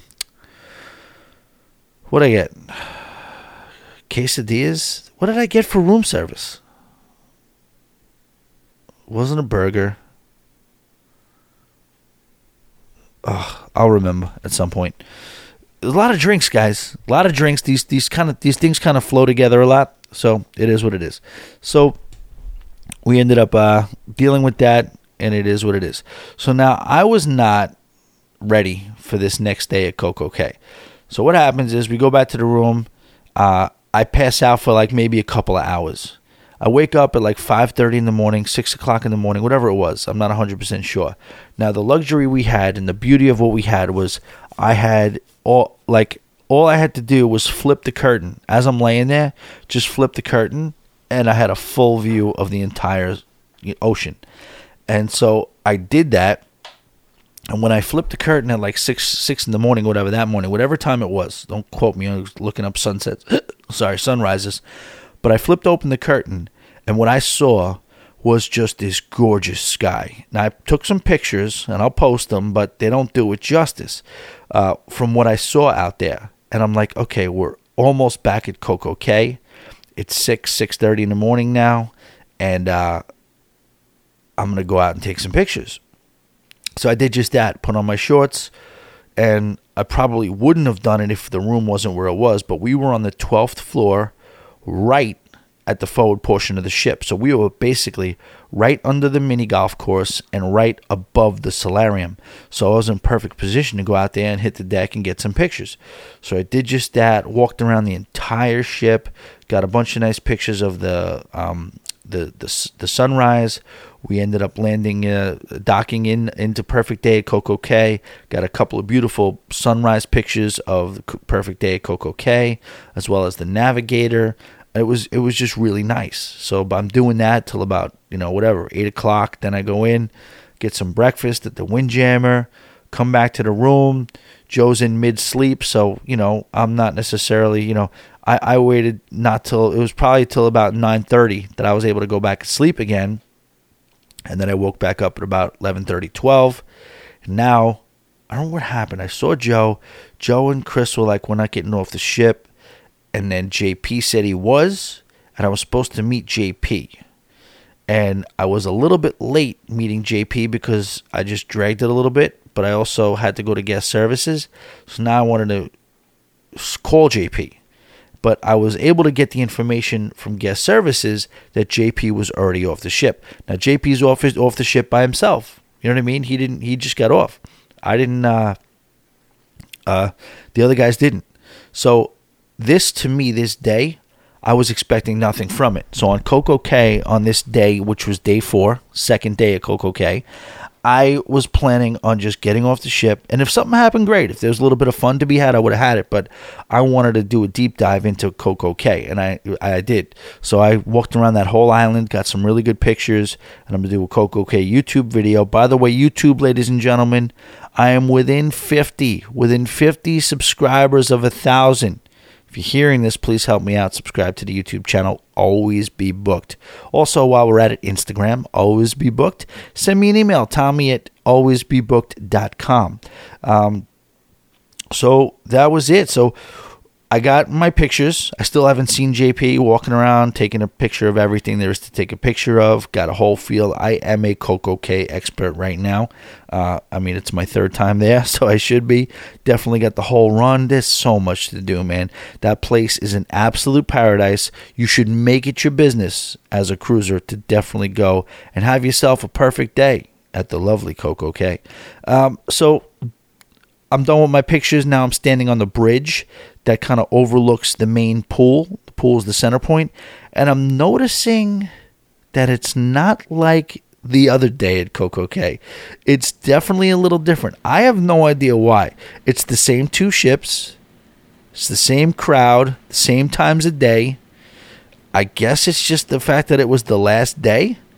But these Mary Kay chicks had their party shoes on this particular day. And it was, as the kids will tell you, lit. So I see JP, he's in the pool. He's like, Tommy, what's up? You coming in? I'm like, yeah, I just want to get a couple more pictures, then I'm coming in. He's like, I'll be over near the DJ. Colin, unmistakable, because he's got this fiery red cowboy hat on. So I end up making my way into the pool, looking for JP. Don't see him, but I do see Colin. And Colin is just literally running the show. He's getting shots. He's like a dealer. He's working because he's trying to get shots for people, and they won't give shots out without a drink package card. But they're not looking. They don't care whose card is whose. And Colin is just borrowing people's cards left and right. You got a card on you? Give me your card. I'll give it back to you 2 seconds. You got a card? Boom. Okay, there's 6 girls that want shots. Colin's going to just get 6 cards from anyone who will give it to him. And Colin, being Colin, gets it from him. And then he gets 6 shots, gives the cards back, and he's just like dealing cards out. So I'm like, this guy's out of control. JP comes over.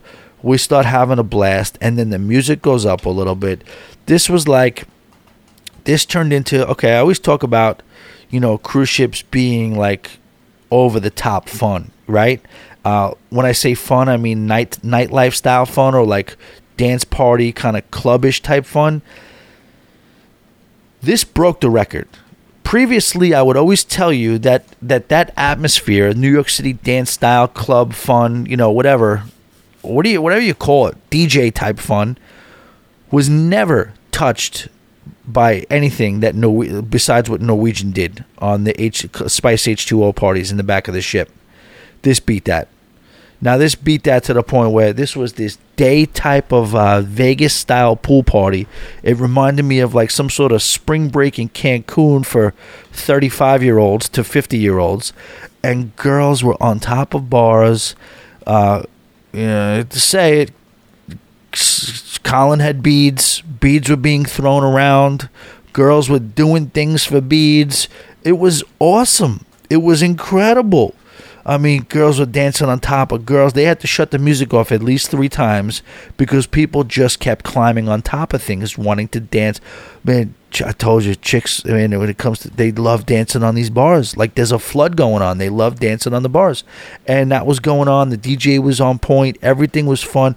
And we were just having a blast, meeting people, meeting guys, meeting girls.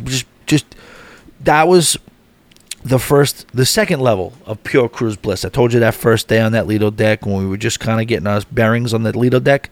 That was almost cruise bliss, kind of PCB-ish, not quite maybe all the way. This was. We're looking up. We're seeing palm trees, the up and away bar. I'm getting footage. Man, it was fun. It was also just fun watching Colin work. He just works. He meets everybody. He's, when I'm on my game, I'm a little bit that way. I'm not at that level, the level he's at. I'm like more of like, let's just get a couple of drinks in us and let's just meet a few people. He's the ringleader. He has people knowing his name. They're yelling him out. Colin, let's do another shot. He's that guy. They even had me drinking Trulies. There's a video on the lounge. I put it up on the lounge of me trying to chug a Truly, and I can't even line the spout up with my mouth. I'm on that level.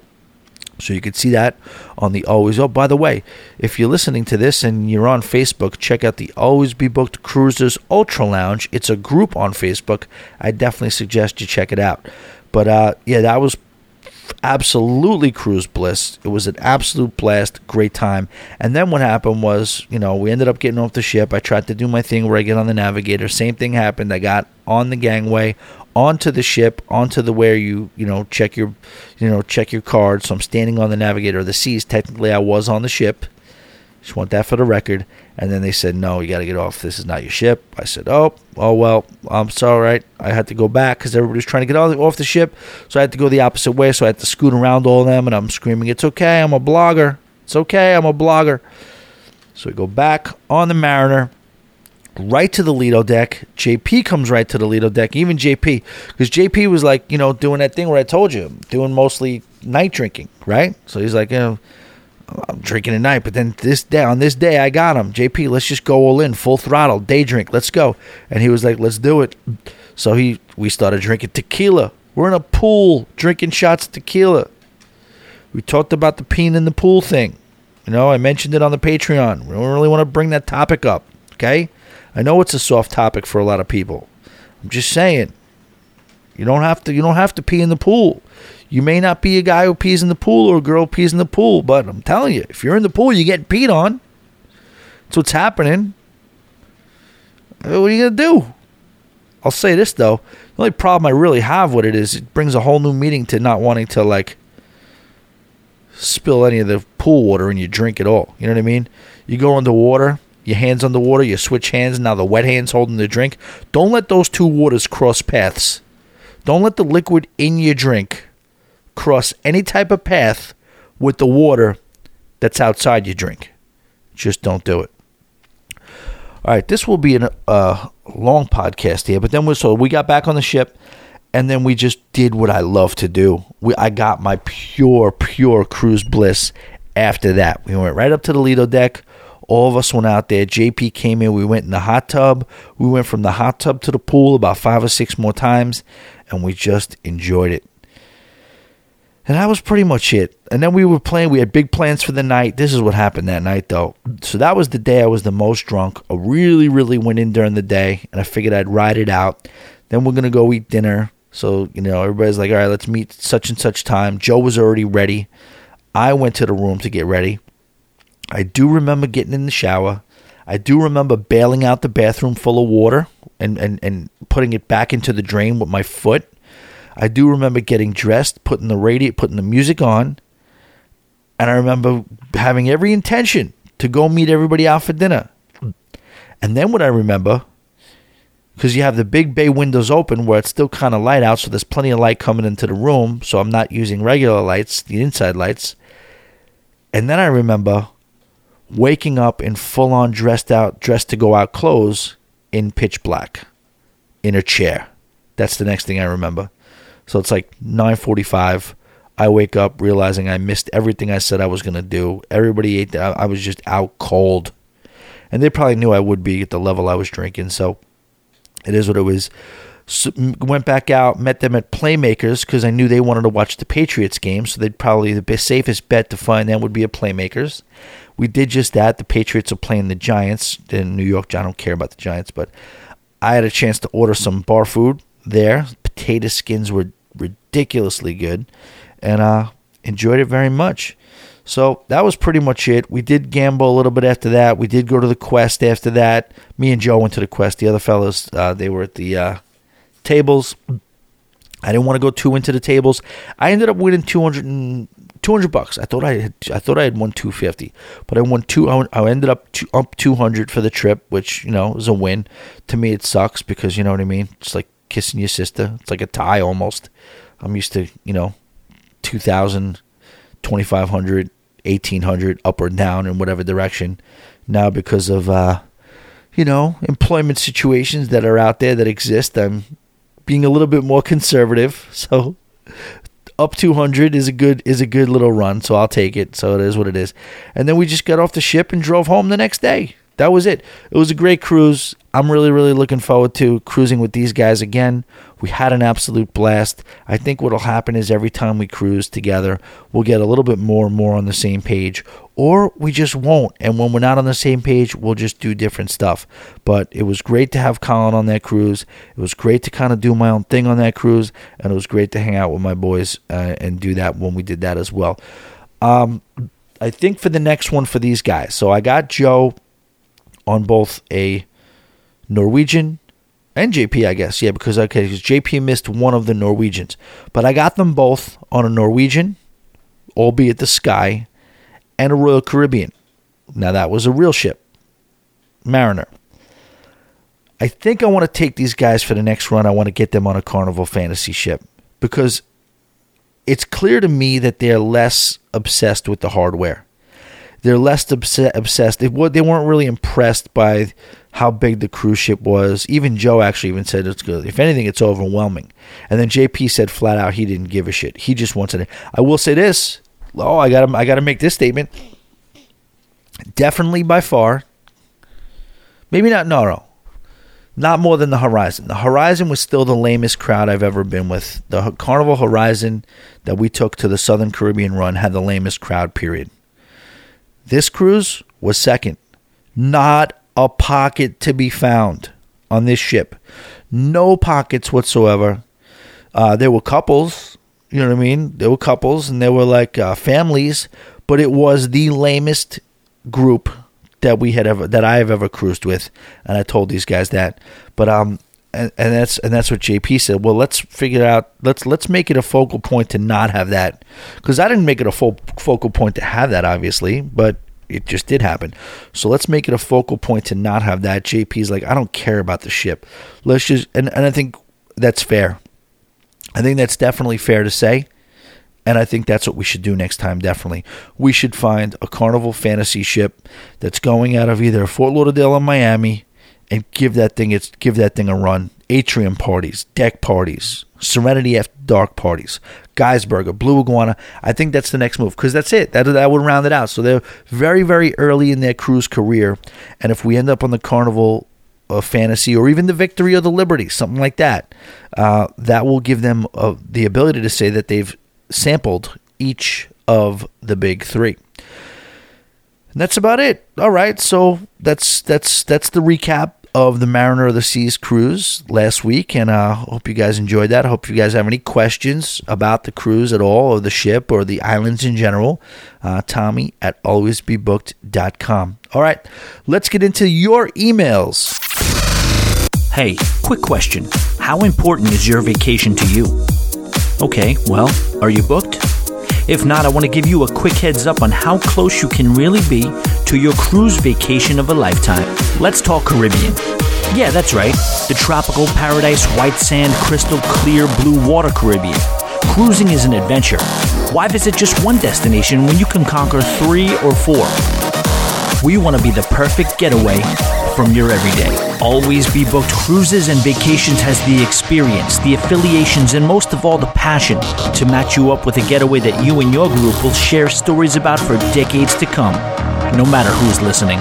Some say a cruise is a cruise, but the truth is, we help you find your cruise. Whether you're seeking the ultimate island adventure, world-class onboard entertainment, or gourmet Caribbean food and cocktails, you can share memories with those you're traveling with and make lifelong friends with those you just met. Having spent years on some of the world's most celebrated cruise ships and creating partnerships on the most desirable destinations in the Caribbean, Always Be Booked Cruises will craft a custom itinerary that will surpass anything you thought you could ever experience on land or sea. If you're ready to start planning your dream cruise, go to alwaysbebooked.com or email me directly at tommy@alwaysbebooked.com. Ladies and gentlemen, your emails have become a lifeblood of the show. We appreciate them each and every week. Before we get into the emails, I want to remind you really quick that we have a Patreon account, patreon.com/alwaysbebooked. And what that is a show every single day. That's all I could really say. I used to give a whole sob story about, if you really want to support the show and you really want to kind of get behind this little podcast that could, I don't really have to go really that route anymore because I'm delivering on it right now. What it is just a show every single day. What I feel like people like about it is that it's a little bit of a companion, whether you're using it to go to work or to come home from work, and it's just maybe sometimes it's 20 minutes, sometimes it's a half hour, sometimes it's 50 minutes, but it does come at you every day, and it's just sometimes it's cruising. A lot of times it's cruising. Mostly I'd say it's cruising, but often it's other things too. I also started to take a little pride in, the music that I put on in the front end or the back end. It's kind of what I'm feeling that day and kind of curate a special list of songs for you guys to enjoy and maybe open up your horizons to some stuff. But we'll have guests on there. We'll crack jokes. We'll definitely get into some things that I cannot or do not discuss here. Not trying to be a teaser with that, just trying to kind of say that, this is for the masses, and there's also some people that come on the show that will only come on that show because of the fact that they want to say some stuff that they can't really say to the masses as well, and they want to remain behind that paywall, which I do not blame them for, i.e. my drunk episode.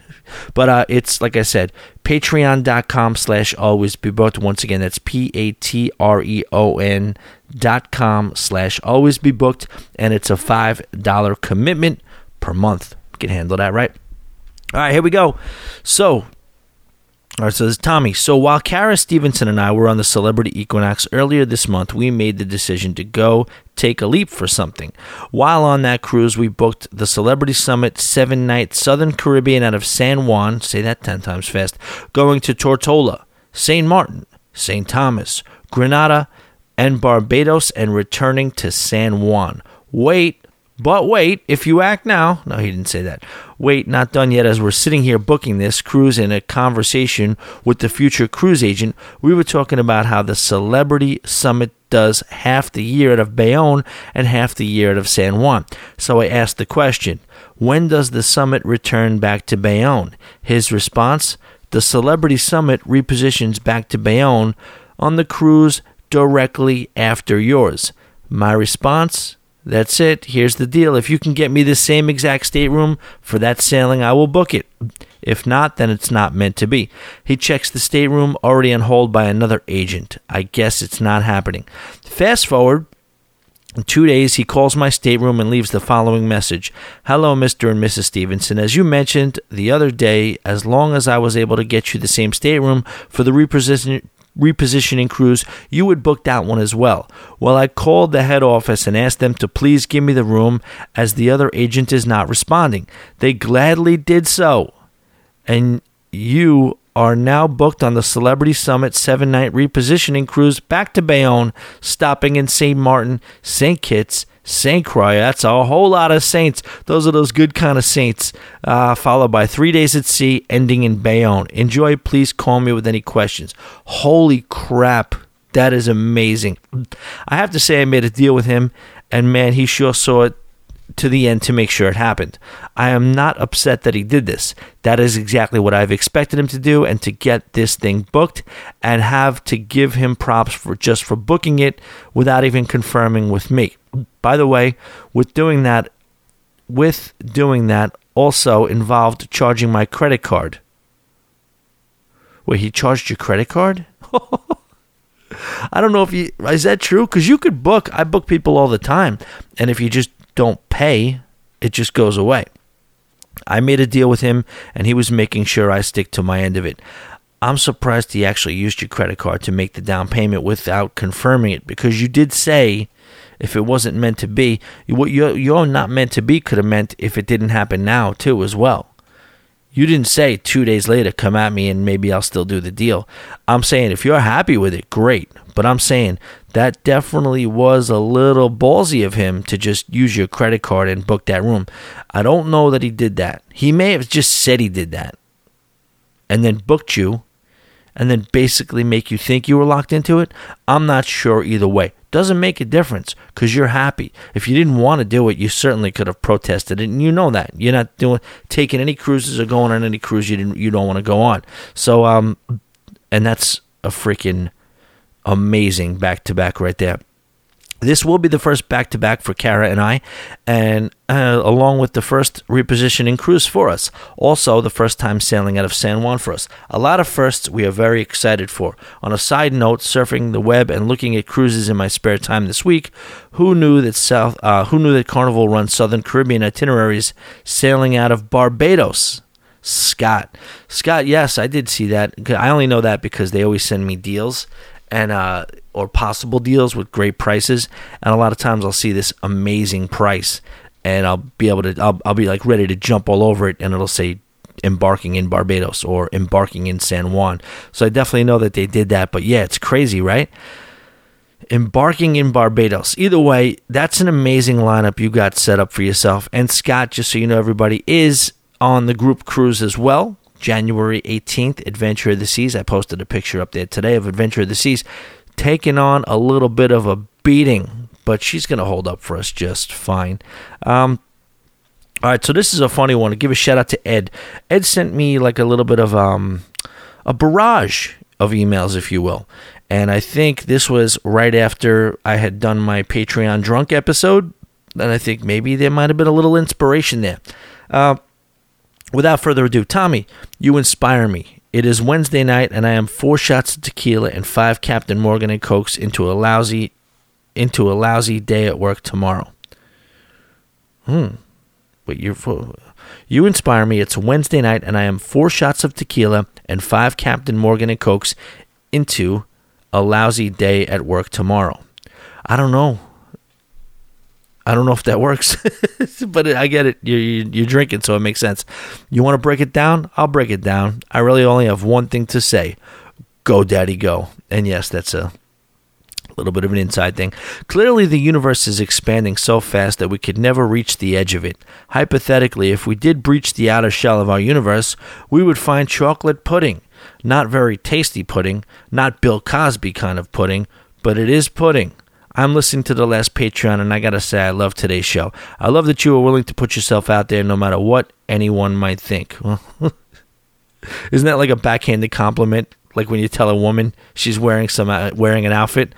Oh my gosh, I love those jeans on you. I mean, I could never wear them. I could never wear them. Very brave of you to wear them, though. This is exactly why you are going to make Always Be Booked a huge success. Go do what you need to do and F them all if they don't like it. Keep fighting the fight, and I will definitely keep listening. Thanks for doing what you do. Cheers, Ed. Ed, man, I know you're smashed and drunken, mixing tequila and spiced rum, which, geez. Still, through it all, that is inspiring, and it's so good to hear. I really do appreciate you saying it to me. I love it. Scott sent another email as well. So right now we have 4 emails, but 2 people. Scott followed up, and I don't know if he wanted me to read this one, but I'll read it, see what it is. Hey, Tommy, on a personal level here, I'm going to give you my best piece of advice. First, do what is best for you, but here's my opinion. This is coming from my background of helping to operate and drive revenue at a large HVAC company where I am personally responsible for $3.5 million of revenue each year and help with the operations of the company, which does about $15 million a year. The travel agency and podcasting is moving along nicely, and the two obviously will pair up well together. You have to be your best, though, even though that's what you are doing. It is just going to take time for the revenue to start coming in from the podcast and the travel agency. I would take the Crazy Uncle Mike's gig with the caveat of them understanding you will need your time to go on cruises and do things related to your travel agency without question. Also, with them understanding when you are there physically at the restaurant, they will have you 100%, but you can't put your own business to the side. Any good and proper business owner will understand this and will actually see this as a positive and see that you are very motivated to do what you do. Lastly, if this is the route you choose, you can't take any hiatus from ABB Podcasting or Patreon. It needs to stay strong. As you have said, it is spiking, and you need to continue to drive that, and the only way to do that is with the steady flow of content. Also, the more exposure you get on YouTube, the more that will push people to the podcast. Yes, and you helped with the exposure on YouTube. Thank you, Scott. I appreciate that. It definitely did help. You're 100% right. Where Crazy Uncle Mike's is, guys, so you do know, I don't know what I say here, what I say in the Patreon, just a recap. Got the job at Crazy Uncle Mike's. Was supposed to be a 3-day-a-week job. Ended up going very, very well as far as, I guess with the performance from me, they were very happy with. I'm very happy with the place. I'm very happy with everybody there.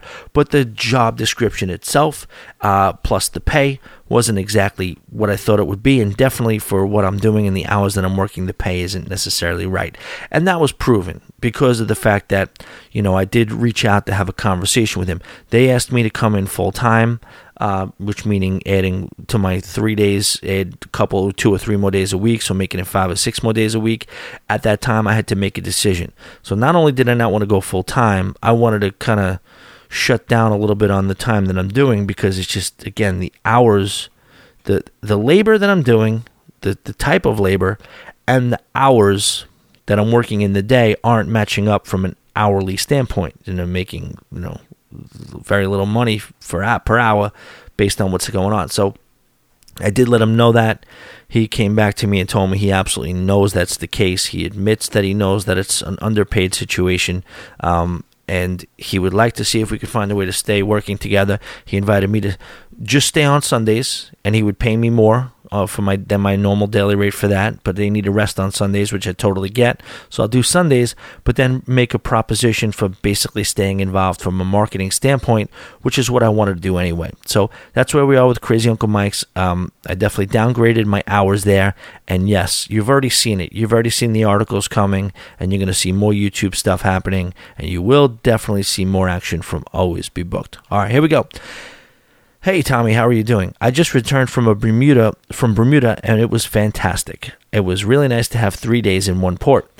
We took the Norwegian Gem. We were upgraded to a balcony cabin, and I have to say it was fantastic. I will go to Bermuda again one day. You should go at least once. I could give you some ideas on how I would navigate the island the next time if you should ever decide to go. Anyways, I'm looking for the next cruise. I have found 2. I am trying to choose between. I was hoping maybe you can give me your opinion on which one you would do if you had the chance. The first choice, okay, I like these. The first choice is the Norwegian Encore, sailing out November 29th. It's a 13-night Panama Canal. The second choice is Carnival Sunrise, 12-night, sailing October 19th, 2020. All right, so they're both very close to the same amount of time. I don't have enough information here. I've never sailed on Carnival before. I know you have.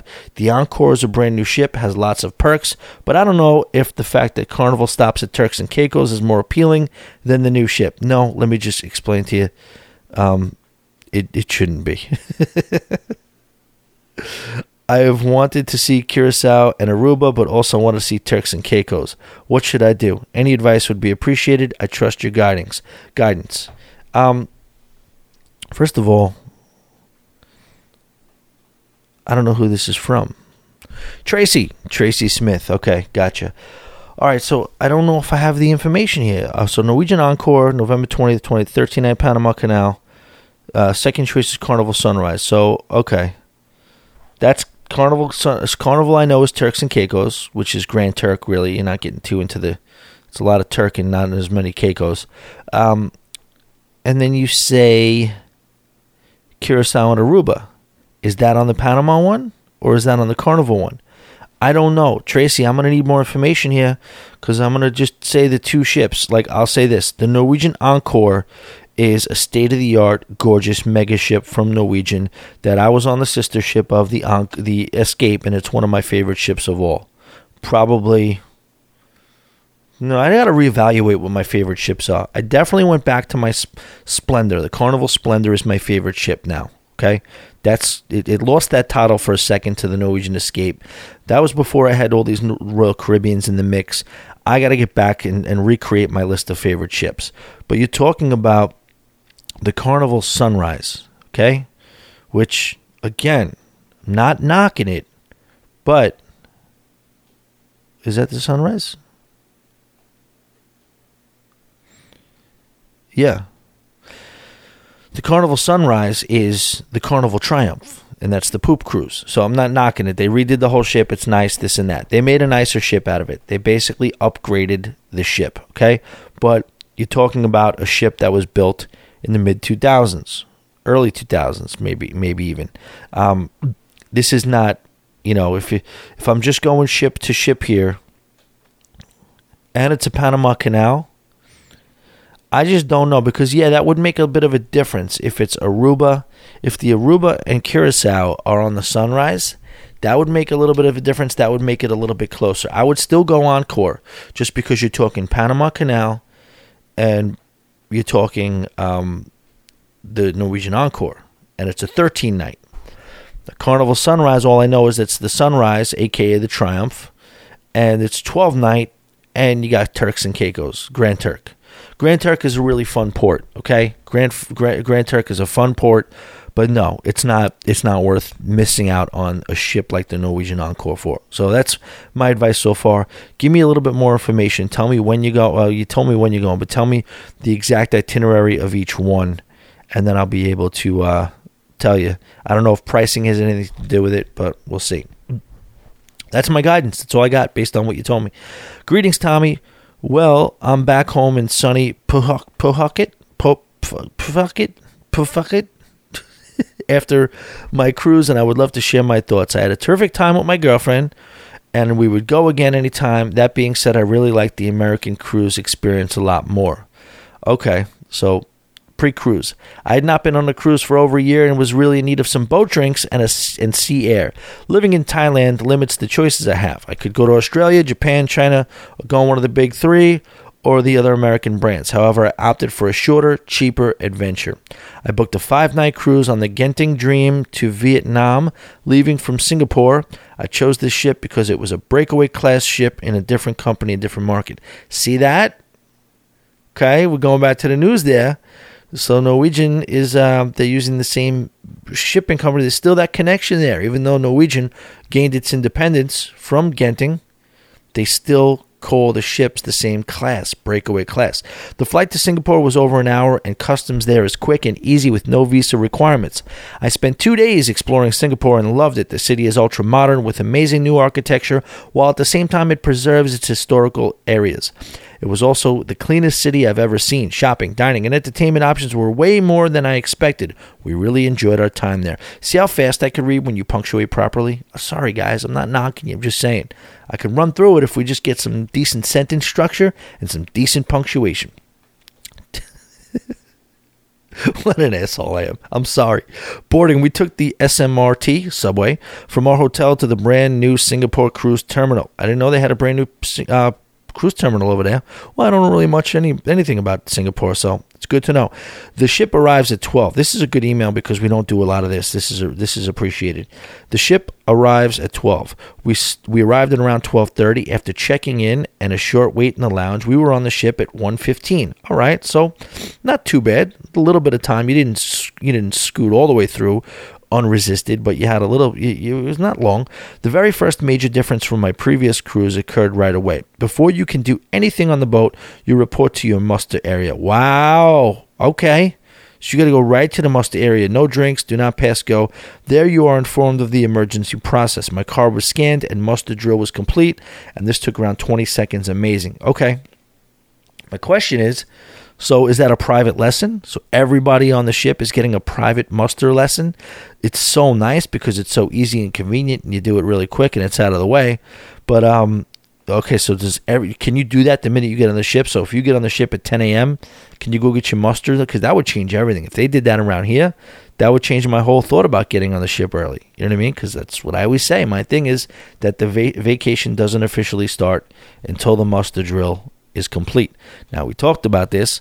Colin, my cruise buddy Colin, does not agree with that. He has every single bar, a drink from every single bar, completed before the muster drill even starts. So that's 2 different cruise strokes for different folks. All right. So I'm going to go back down to the name. This is a very long email from Jerome. Jerome, I'm going to try to fly through all this stuff, but this is a very long email for me to read. But this is there's good content here, so let's see what we can do. Boarding. Oh no, we did that. The ship was very clean and hold more crew and 500 less guests than its NSCL sister. It was noticeable the lack of lines, except the high volumes at dinner times, and leaving major shows and events. The biggest difference in the ships are 6, 7, and 8 floor and the Lido. The major dining room was pretty much the same build as Norwegian. Downstairs was used for Western style of dining off a menu, and upstairs was a family style Chinese style dining. All right, so you had American food, sort of American-ish type of food, more Western style food, and then you had Chinese style dining. The two other complimentary restaurants on Breakaway housed Umi and Teppanyaki and Sushi Pay venue on one side and an unused private dining room on the other. Unused, interesting. The shopping areas were exactly the same as Breakaway. The section in the middle where Breakaway has Le Bistro and other dining casino. So Breakaway has a little bit of a middle area, almost like an atrium.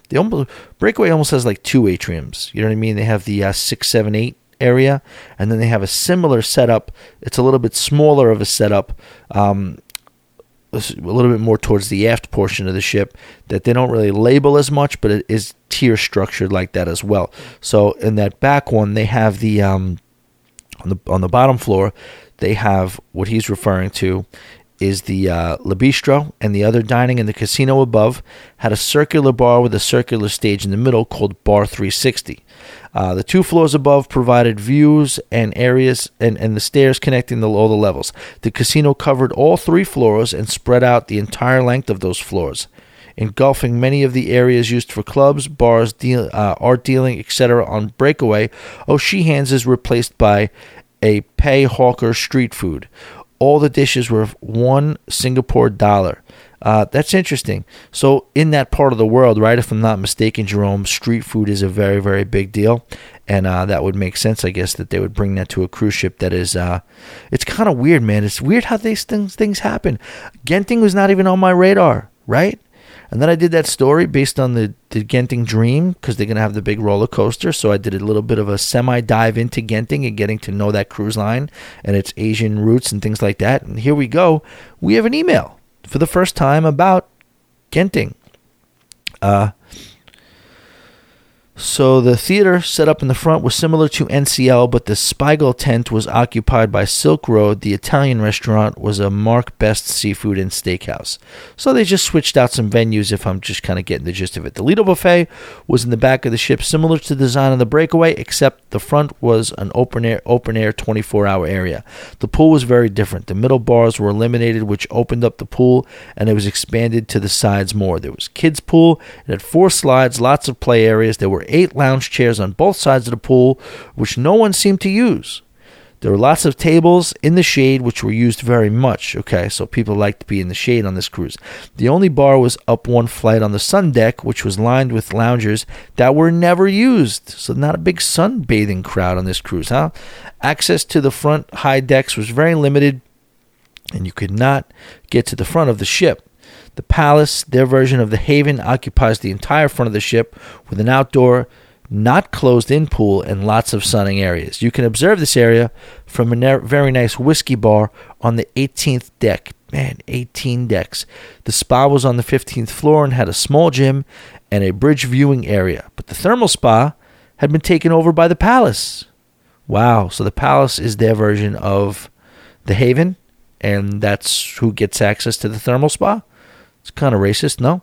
There is a thermal area on deck 5, but it is just in the locker room and not co-ed, so I didn't use it.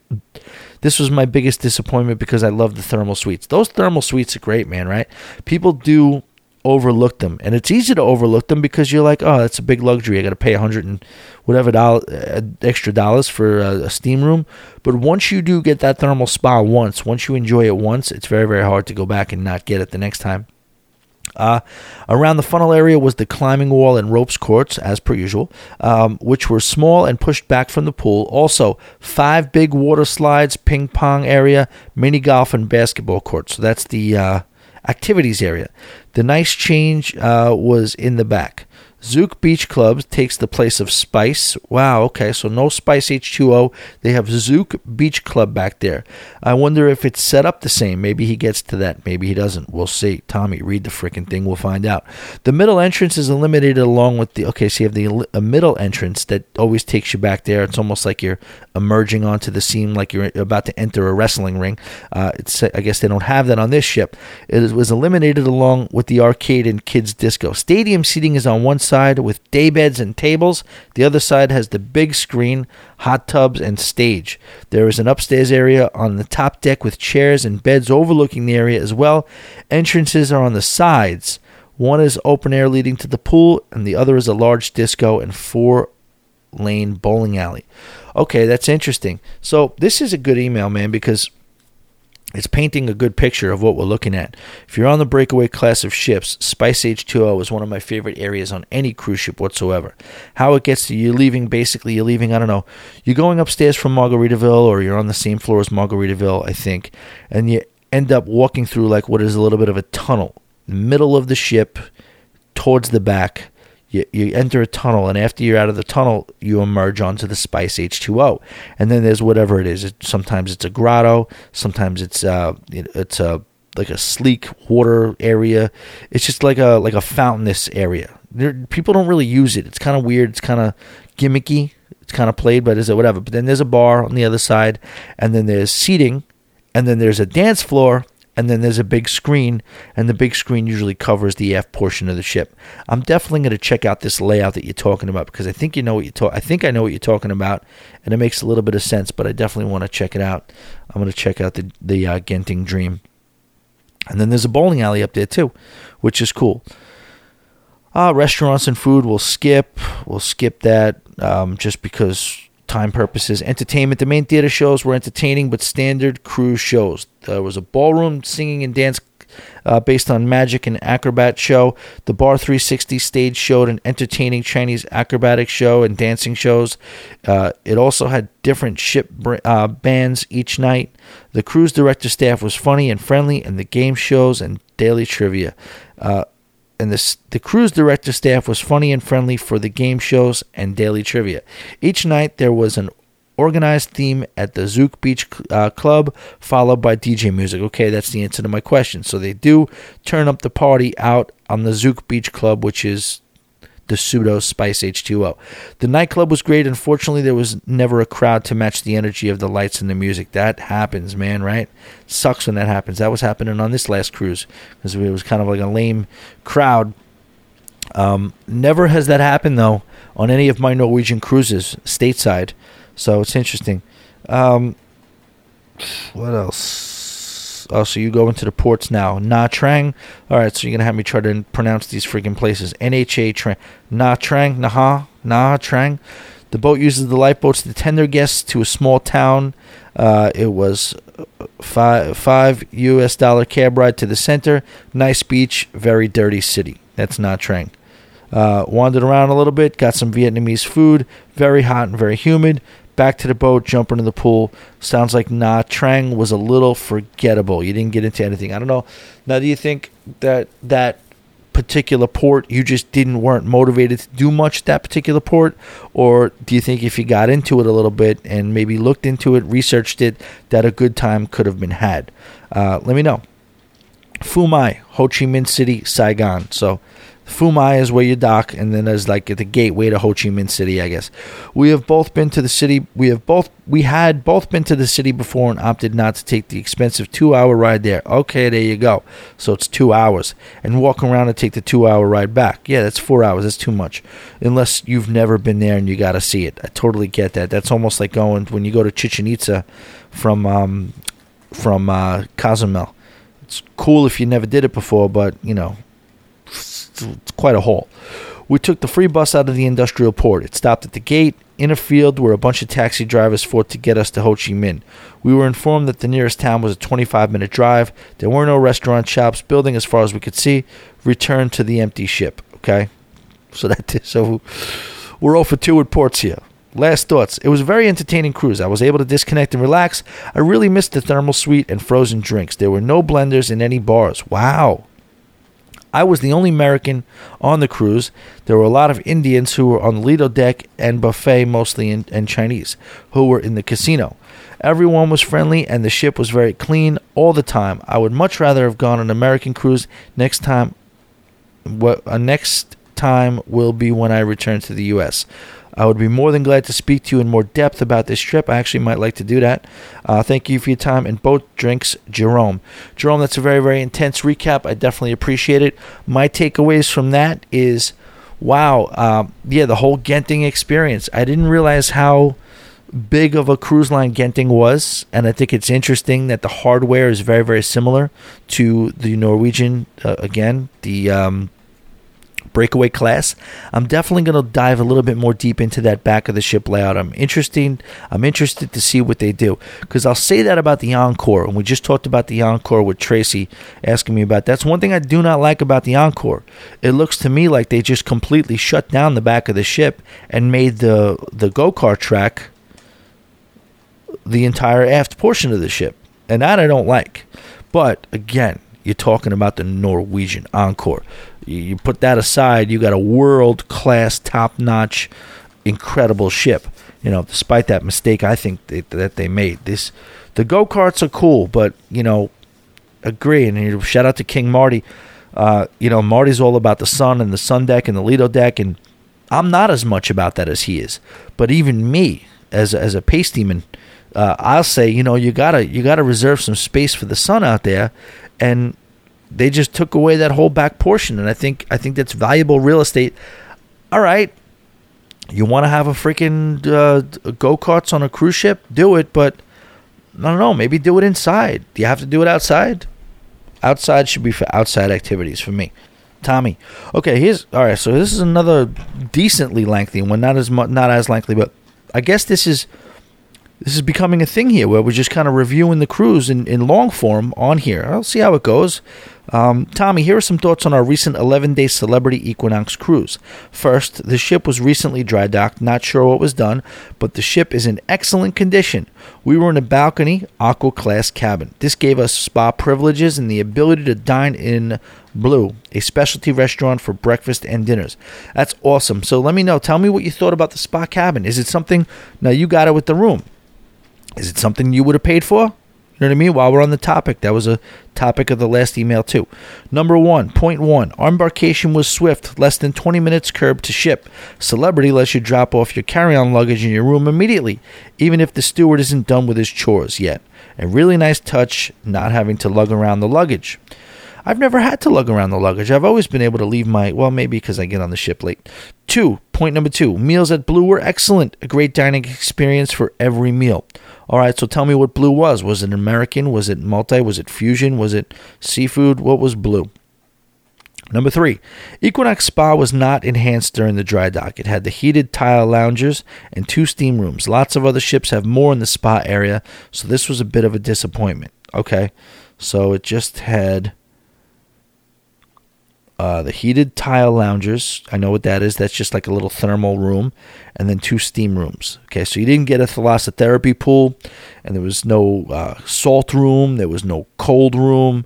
I guess. I mean, the 2 nice steam rooms is nice, and the nice little thermal room, but you got it for free, I guess. So I guess that answers the question. I wonder what they would have charged for it. You know what I mean? Norwegian has all those things. They have the cold room. They have, the large thalassotherapy pool. They have the salt room, the 3 different types of steam rooms, and it's very, very comfortable. It's a very zen area. So they charge, what do they charge? I think $160 for like a 8-day cruise. Not really sure, but what Equinox charged? Let me know. I'm sorry. Yeah, the Celebrity Equinox. You know what they charged? Port Day 1, St. Thomas. Boom. Curious to read this one. We opted to take the water taxi. Not sure if there's a difference between a water taxi and a ferry, but this was a water taxi to Water Island. That makes sense. Water taxi to Water Island. Water Island, that's where they had the real world, right? After that, we walked to the honeymoon beach. Beautiful, lots of turtles and a bar at either end. Red Stripe beer was the beer of the day at one of the bars. I may have had 1 or 2. I bet you did. Each bar has a bunch of free lounges and umbrellas as long as you purchase something at their establishment. Beach is beautiful, very relaxing day. So that was a beach on Water Island, I'm assuming. Port Deuce 2, St. Croix. I've never been to St. Croix.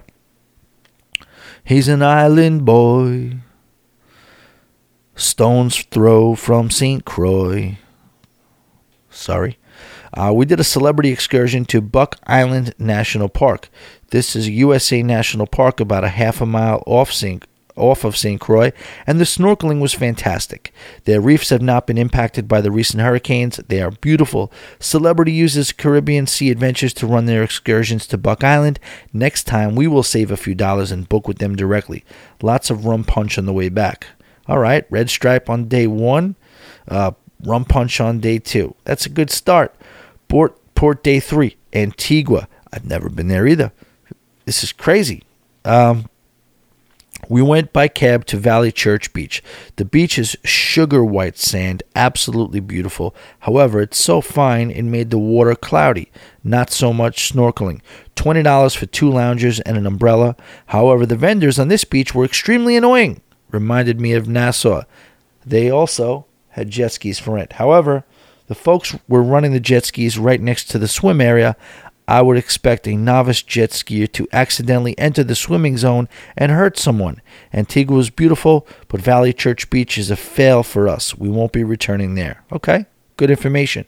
If you go to Antigua, maybe steer clear of Valley Church Beach.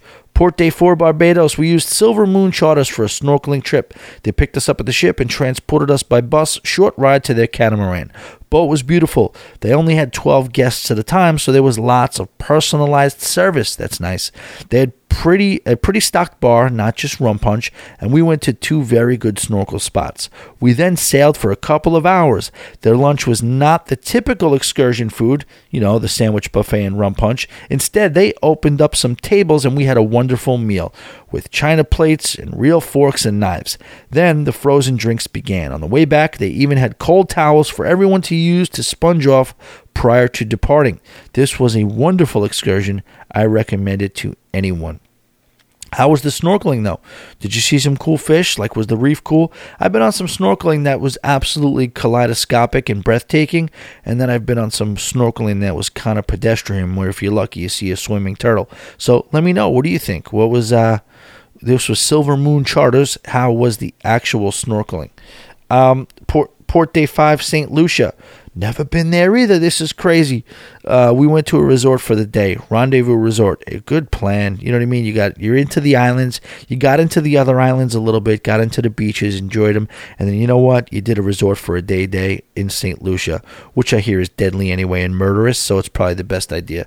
Rendezvous Resort. A wonderful beach with a free Hobie cats and paddle boards available. They had 2 pools, one with a swim-up bar, and a lazy river for drifting through the property. That's nice. Love a good lazy river. The waiter came by about every 15 minutes to see if we needed water or a drink. The lunch buffet was outstanding, a mixture of American food and local island specialties. Can I get a little information on which local island specialties? Was it conch? Was it jerk chicken? Was it oxtail? Was it arepas? Was it, I don't know, just, you know me. Love hearing about food. The bar stocked 11 types of rum. Oh, that's fine. I only need 1. All of them were top shelf. Again, I recommend this for anyone that wants to spend a wonderful beach day. Sounds like a really cool resort for a day. Rendezvous Resort. Definitely check out, look into it, see what the prices are, and enjoy it. Port Day 6, St. Martin. We were getting tired by this point. We went via water taxi to downtown St. Martin and rented. So you can do that, all right? So just so you do know, though, make sure you do know that it is completely walkable. I learned that after the first time I went to St. Martin.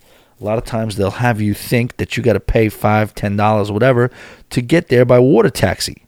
Yes, it's a nice little ride, and if you don't mind paying it, that's great. Just know that downtown St. Martin, Phillipsburg, is perfectly walkable. So they went by water taxi to downtown St. Martin, rented 2 lounges and an umbrella at Holland House, $25 each. Oh yes, that included 4 drinks. The beach there is wonderful, and the restaurant at the Holland House was very good. She's talking about Great Bay Beach, if I'm not mistaken. They had showers, a changing area, so we got ready to shop St. Martin. After spending too much money, we had the national drink of St. Martin, the guava berry colada. I did not know that. Definitely. You guys hear that? Always be booked group cruise, pirates, and pier runners. We got to have ourselves a guava berry colada when we get to St. Martin. Are we going to St. Martin? Yes, we are, by the way. Yeah. Again, the Holland House was perfect for us. I recommend it for a lazy beach day. Number 10, back to Fort Lauderdale. The ship arrived on time. We carried our bags off about 7:15 and were in the car by 7:30. This was our second time on Celebrity Equinox. It was even better the second time around. Regards, Richard. P.S. My toes still have glitter painted on them. Still can't figure out how that happened. You might have stepped in something, Richard. Richard, I got a question, okay? Sandra, you listening? This is a question we had. Trying to get a transfer, okay, from the port to the airport. And I got on the phone with Royal Caribbean with Sandra, and they told us that the earliest thing that they could do was like 11 o'clock in the morning.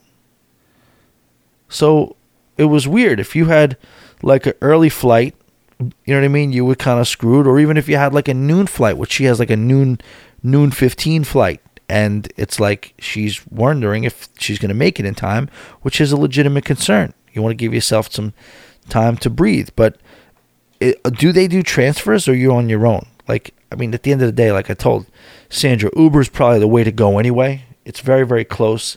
It's probably cheaper, and it's more personal. And you can do Uber Share. What's it called? Uber Pool.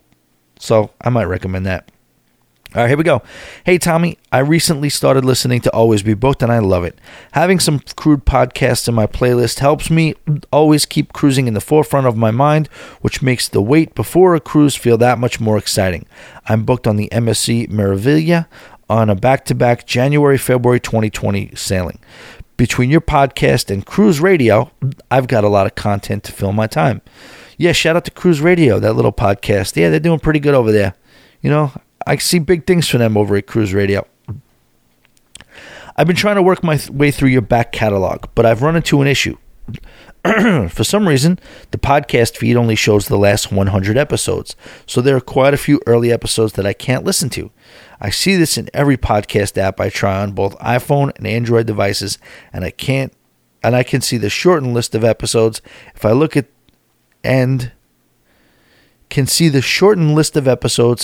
the podcast feed in a browser. So it seems to be a problem with the feed itself. The only place I actually see the full episode list is on the Podomatic page. I'm starting to get worried as I get to the more recent episodes. I'm up to episode 58, so there's still ways to go. Since the quality has been getting better and better, the longer I wait to hear the old episodes, the worse they will seem by comparison. Is there a way to set it up so I can get the full feed? I'm trying to figure out what you mean. You're getting worried. As I get to the more recent episodes, I'm up to episode 58, so there's still a ways to go. Since the quality has been getting better and better, the longer I wait to hear the old episodes, the worse they will seem by comparison. The Podomatic is the way to go. Why can't you just listen to it via Podomatic, right? You can get that on your phone as well, right? I don't know why they do that. It makes sense to me, though. I would imagine that it would be hard for all these podcast catchers to be able to get everybody's full back catalog. Maybe it is my end. Maybe it is the feed. I could look into that and I'll try to figure it out. But I know that's only showing the last 100 episodes, and I do have to look into that. But I think that's the issue. So if you do go to Podomatic, you can hear them, but that's the only way right now. I'll look into it. I would just see it's probably something where, like, so if everybody in the world, podcasting is not new anymore, but I guess maybe it's relatively new when you compare it to radio, and more and more people are starting to listen to podcasts. So more and more people are creating podcasts, and all these podcast catchers, I mean, their servers can only be so big, right? So maybe the 100 episode thing is like a little bit of an across the board thing, to where they're like, okay, we can't have every episode of every podcast in the world. Say this guy wants to make a podcast every half hour. You know what I mean? How are we gonna be able to, host all those podcasts? I'm not sure, but I will look into that. It's definitely a curiosity point for me. I agree.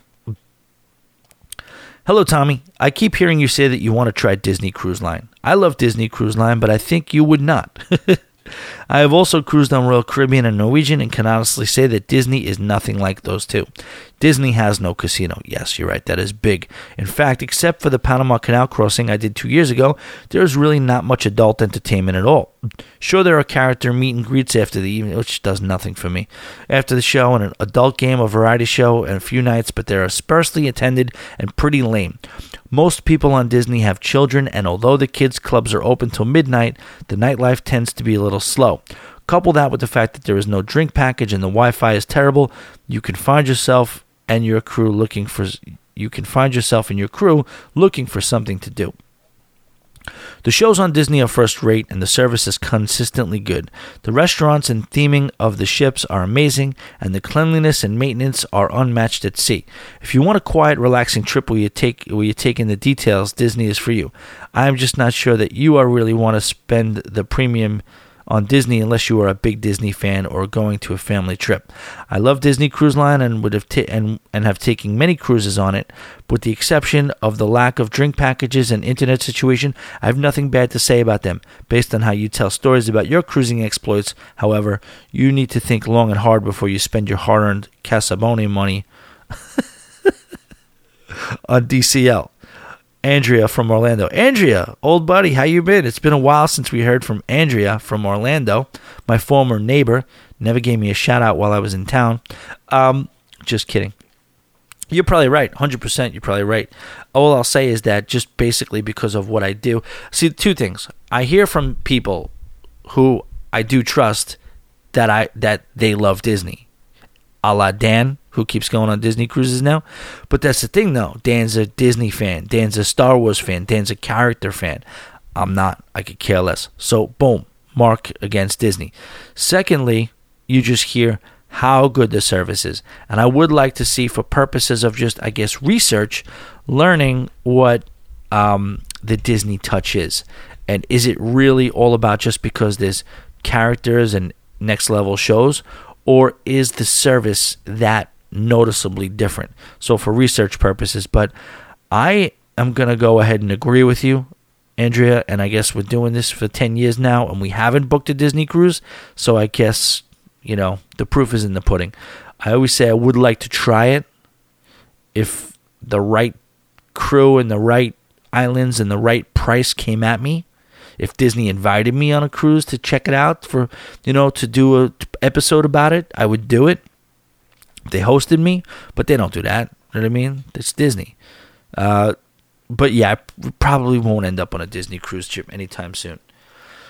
Hi, Tommy. I'm a big fan of the podcast, and I've been listening since my first cruise earlier this spring. My husband just surprised me with our next cruise, a 5-day on Carnival Paradise, leaving December 2nd. I'm very excited to go, and I am blown away by his decision to surprise me with a cruise, even though he didn't enjoy the first one that much because he got seasick. This might be a dumb question, but I thought I'd ask someone who might know. Do you have any recommendations or on products to help with seasickness? I've done some Google searching, but have seen so many mixed reviews on what to bring. I want my husband to enjoy this cruise, so he so generously surprised me with. So if you have any tips, I'd appreciate it. One more question for you. We're two young newlyweds in our mid-20s, enjoying being newly married and kid-free, and I'd love to be able to cruise a lot more in our future before we settle down and start a family. What are some of your favorite ports you visited? Kayla.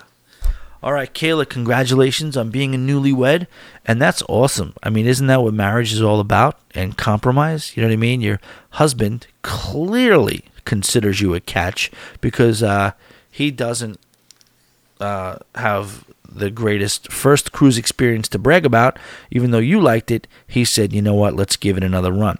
And you, being equally reciprocative of that by writing to me and asking me about possible seasick medication. And I reciprocate back to you that no, I got nothing for you. No, I'm kidding. No, I really don't. Let's search it right now.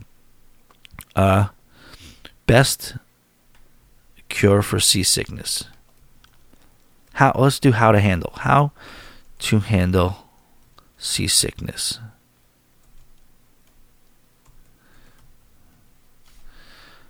I did look this up once, I think before my first cruise.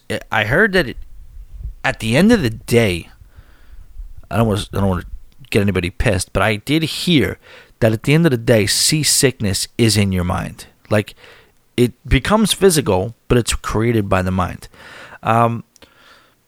Here are some ways you can reduce the risk of becoming seasick. Be well rested before you sail. So if you're tired, I guess that plays into it. Take antiemetic drugs. What's an antiemetic drug? So let's research that now. Antiemetic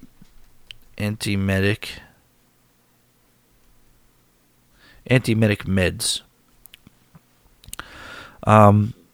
Dexpac, Dolostral, these names. Epritent, dexamethasone, Dexpac, Dolosteron, Enzamet, Ganzateron, Crytel. These comic book characters are freaking drugs. Odensera, Zofran, Aloxi, Varibi, Benadryl. Bonnie, but Benadryl makes you tired, right? All right, natural antiemetics. Ginger root. So have ginger, do some ginger shakes, or juices. Juice a little bit and have some ginger in there. The drugs that I mentioned before, if they sound at all familiar, take some of them. Get fresh air. Definitely breathe in a lot of fresh air. Don't go to the casino. Request a cabin midship and near the waterline. That's definitely true, because I could tell you, we were forward. I'm not prone to seasickness at all, and apparently Joe isn't either. But we were rocking and rolling. So definitely go near the midship. That's definitely a thing. Wear an acupressure wristband. I don't know if that's true or not. I don't know if that really works or not, but people do it. I see it all the time. Avoid stimuli that can trigger nausea. Choose your itinerary carefully. It doesn't make sense. Here's 10 more tips to beat motion sickness.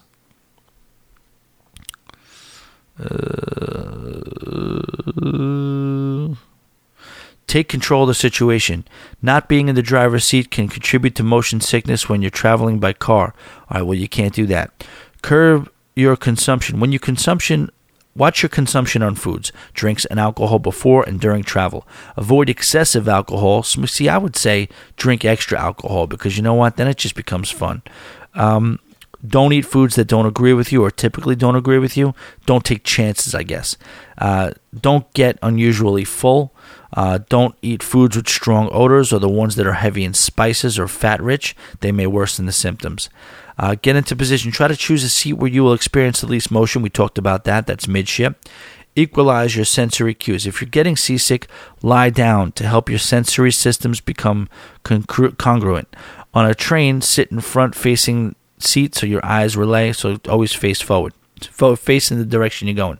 Talk yourself down. You can actually talk yourself out of motion sickness. See, this is what I just told you. Could be considered a mental thing, and that's what I think it is. You can actually talk yourself out of motion sickness. A study found that verbal placebos, simply telling sailors they won't get seasick, have been effective in preventing seasickness. Set your own expectations before traveling. I'm not going to get seasick this time. Affirmative self-talk, that tells you right there. It's all in the mind. Get desensitized. Desensitization therapy works for minimizing or even curing motion sickness. Expose yourself to short bursts of activities that cause symptoms and then work up to longer periods. Also, practice.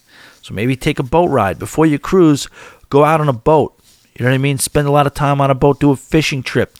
Go on one of those charters or something like that. Bounce around a little bit. You won't feel, when you get on a big cruise ship, it'll feel like no big deal. Pre-treat with ginger. Okay, ginger. This is the second run on ginger. Some studies support using ginger as an effective preventative measure for motion sickness. At the very least, it can't hurt. Take 1 or 2 grams of ginger a half hour before traveling for best results. Get in touch with your pressure points. There's conflicting evidence. Forget about your pressure points. If you want to do that, do that. Ride it out. Seasickness should clear up on its own after a couple of days. The human body possesses an enormous ability to accommodate situations like incongruence between the sensory systems. Again, think it away. It's mental. It's in your mind. When all else fails, medicate. If you motion sickness, they have the medicine, the pills for motion sickness. They also have those ear patches. I don't know what those are, but you see people wearing stuff behind their ear for motion sickness. Your other question is regarding the ports of call. My favorite, I should do that too. My favorite region to cruise to is Eastern Caribbean. There you're going to get your saints. You know what I mean? Your St. Martin, your St. Kitts, your St. Thomas, which is my favorite. You also, a lot of times, you get San Juan out there. You get Tortola out there. For me, Kayla, I like elevation. I like a cruise that goes to some ports that has some topography. I like to get up into the mountains on these cruises and look down and see what's beautiful. You know what I mean? Look at the other islands around it, see the beautiful green water, look down on the cruise ship and get some beautiful pictures and just breathe in that beautiful mountain air and have some drinks. That's me, the Saints, Eastern Caribbean. I also absolutely love Aruba. Aruba, there is so much to do. And if you're going to go to Aruba, the thing that I haven't done that everybody says you got to do is take an ATV and ride around Aruba. Aruba's not got a nice breeze to it. Aruba is remarkably dry for how hot it is. And it's almost like a mixture of tropics and desert. Definitely check out Aruba. I also happen to like Nassau, that most people don't like. I just think that if you can get past the straw market and all the aggressive people trying to push stuff on you, and you can get past, maybe it not being the most clean downtown area, which, listen, it's a downtown city district. It's city living, so you're going to have some pieces of paper on the floor or junk or this and that. But you have Atlantis, you have Cabbage Beach, you have Blue Lagoon Beach, you have Arawak Fish Fry, you have the Never Say Never Again bar, you have Junkanoo Beach, the downtown area. If you're not afraid of a little bit of rusticity, walk around, check out the Pirate Museum. There's so much to do. The food is delicious. You have the conch salad, you have the conch fritters. I like Nassau as well.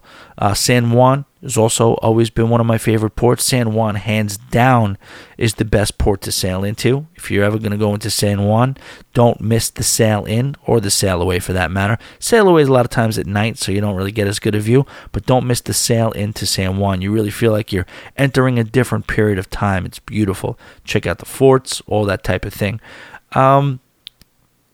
Of course, if you're going to go west, I love Jamaica. I love people talk shit about Jamaica, but I like all the things you could do. You could do the Blue Hole, the Dunn River Falls, the Bob Marley tour, the Mystic Mountain, the roller coaster. Tons of stuff you could do at Jamaica as well.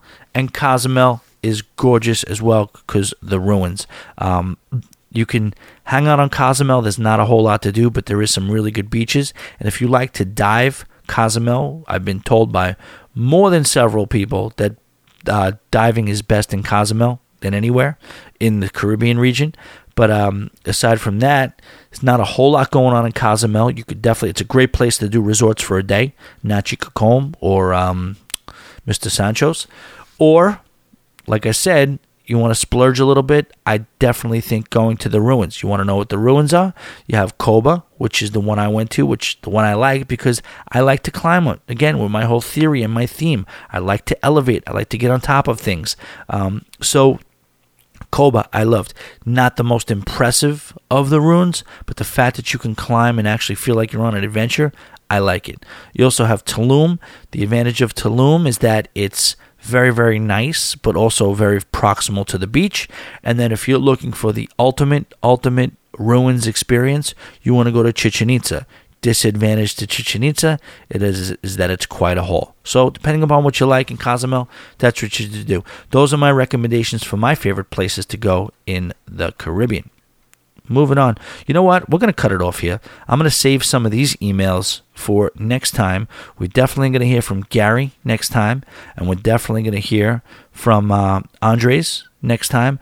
I just think we're running a little long here, and I want to, like I said, we don't always get this amount of emails in every single week, so if we do have a slow week, we'll hear from Gary and Andres next week.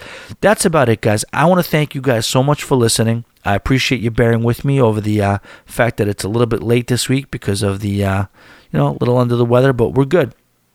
And that's about it. Don't forget, Always Be Booked Cruises Ultra Lounge on Facebook. Now, we do have the Always Be Booked Cruisers Mega Loft, and that is for the Patreons. You can join it if you want to.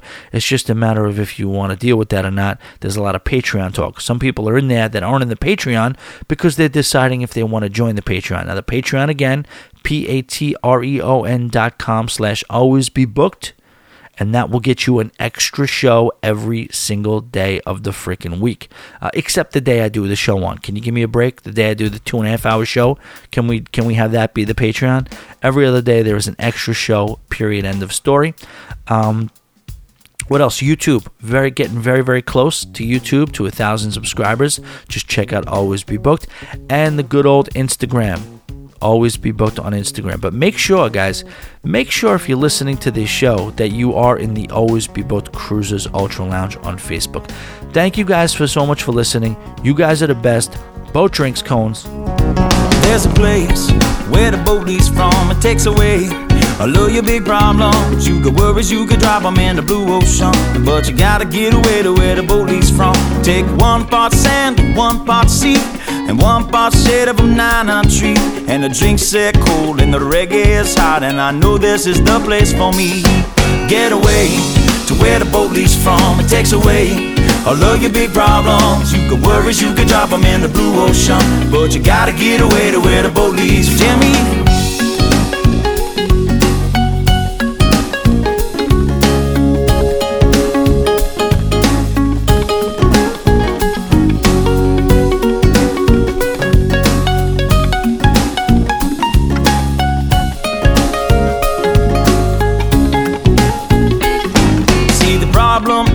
You're right there. There's a perfectly good island somewhere where a ride that floats, and don't grab your coat. You won't need it where we are going. Get away to where the boat leaves from. It takes away all of your big problems. You got worries, you can drop them in the blue ocean, but you gotta get away to where the boat leaves from. Pick me up, pick me up, pick me up. Put me down in the sand where it's cool. Put me down, and when I fall on my stool, put me down. I'll just leave there till morning comes round. With sunshine, 10 ladies, and pina coladas, and Bob Marley songs that are playing. There's a song in my ear that I want you to hear. Soft tropical lips that are singing. Get away to where the boat leaves from. It takes away all of your big problems. You got worries, you can drop them in the blue ocean, but you gotta get away to where the boat leaves from. So get away to where the boat leaves from. It takes away all of your big problems. You got worries, you can drop them in the blue ocean, but you gotta get away to where the... So get away to where the boat leaves from. It takes away all of your big problems. You got worries, you can drop them in the blue ocean, but you gotta get away to where the boat leaves from.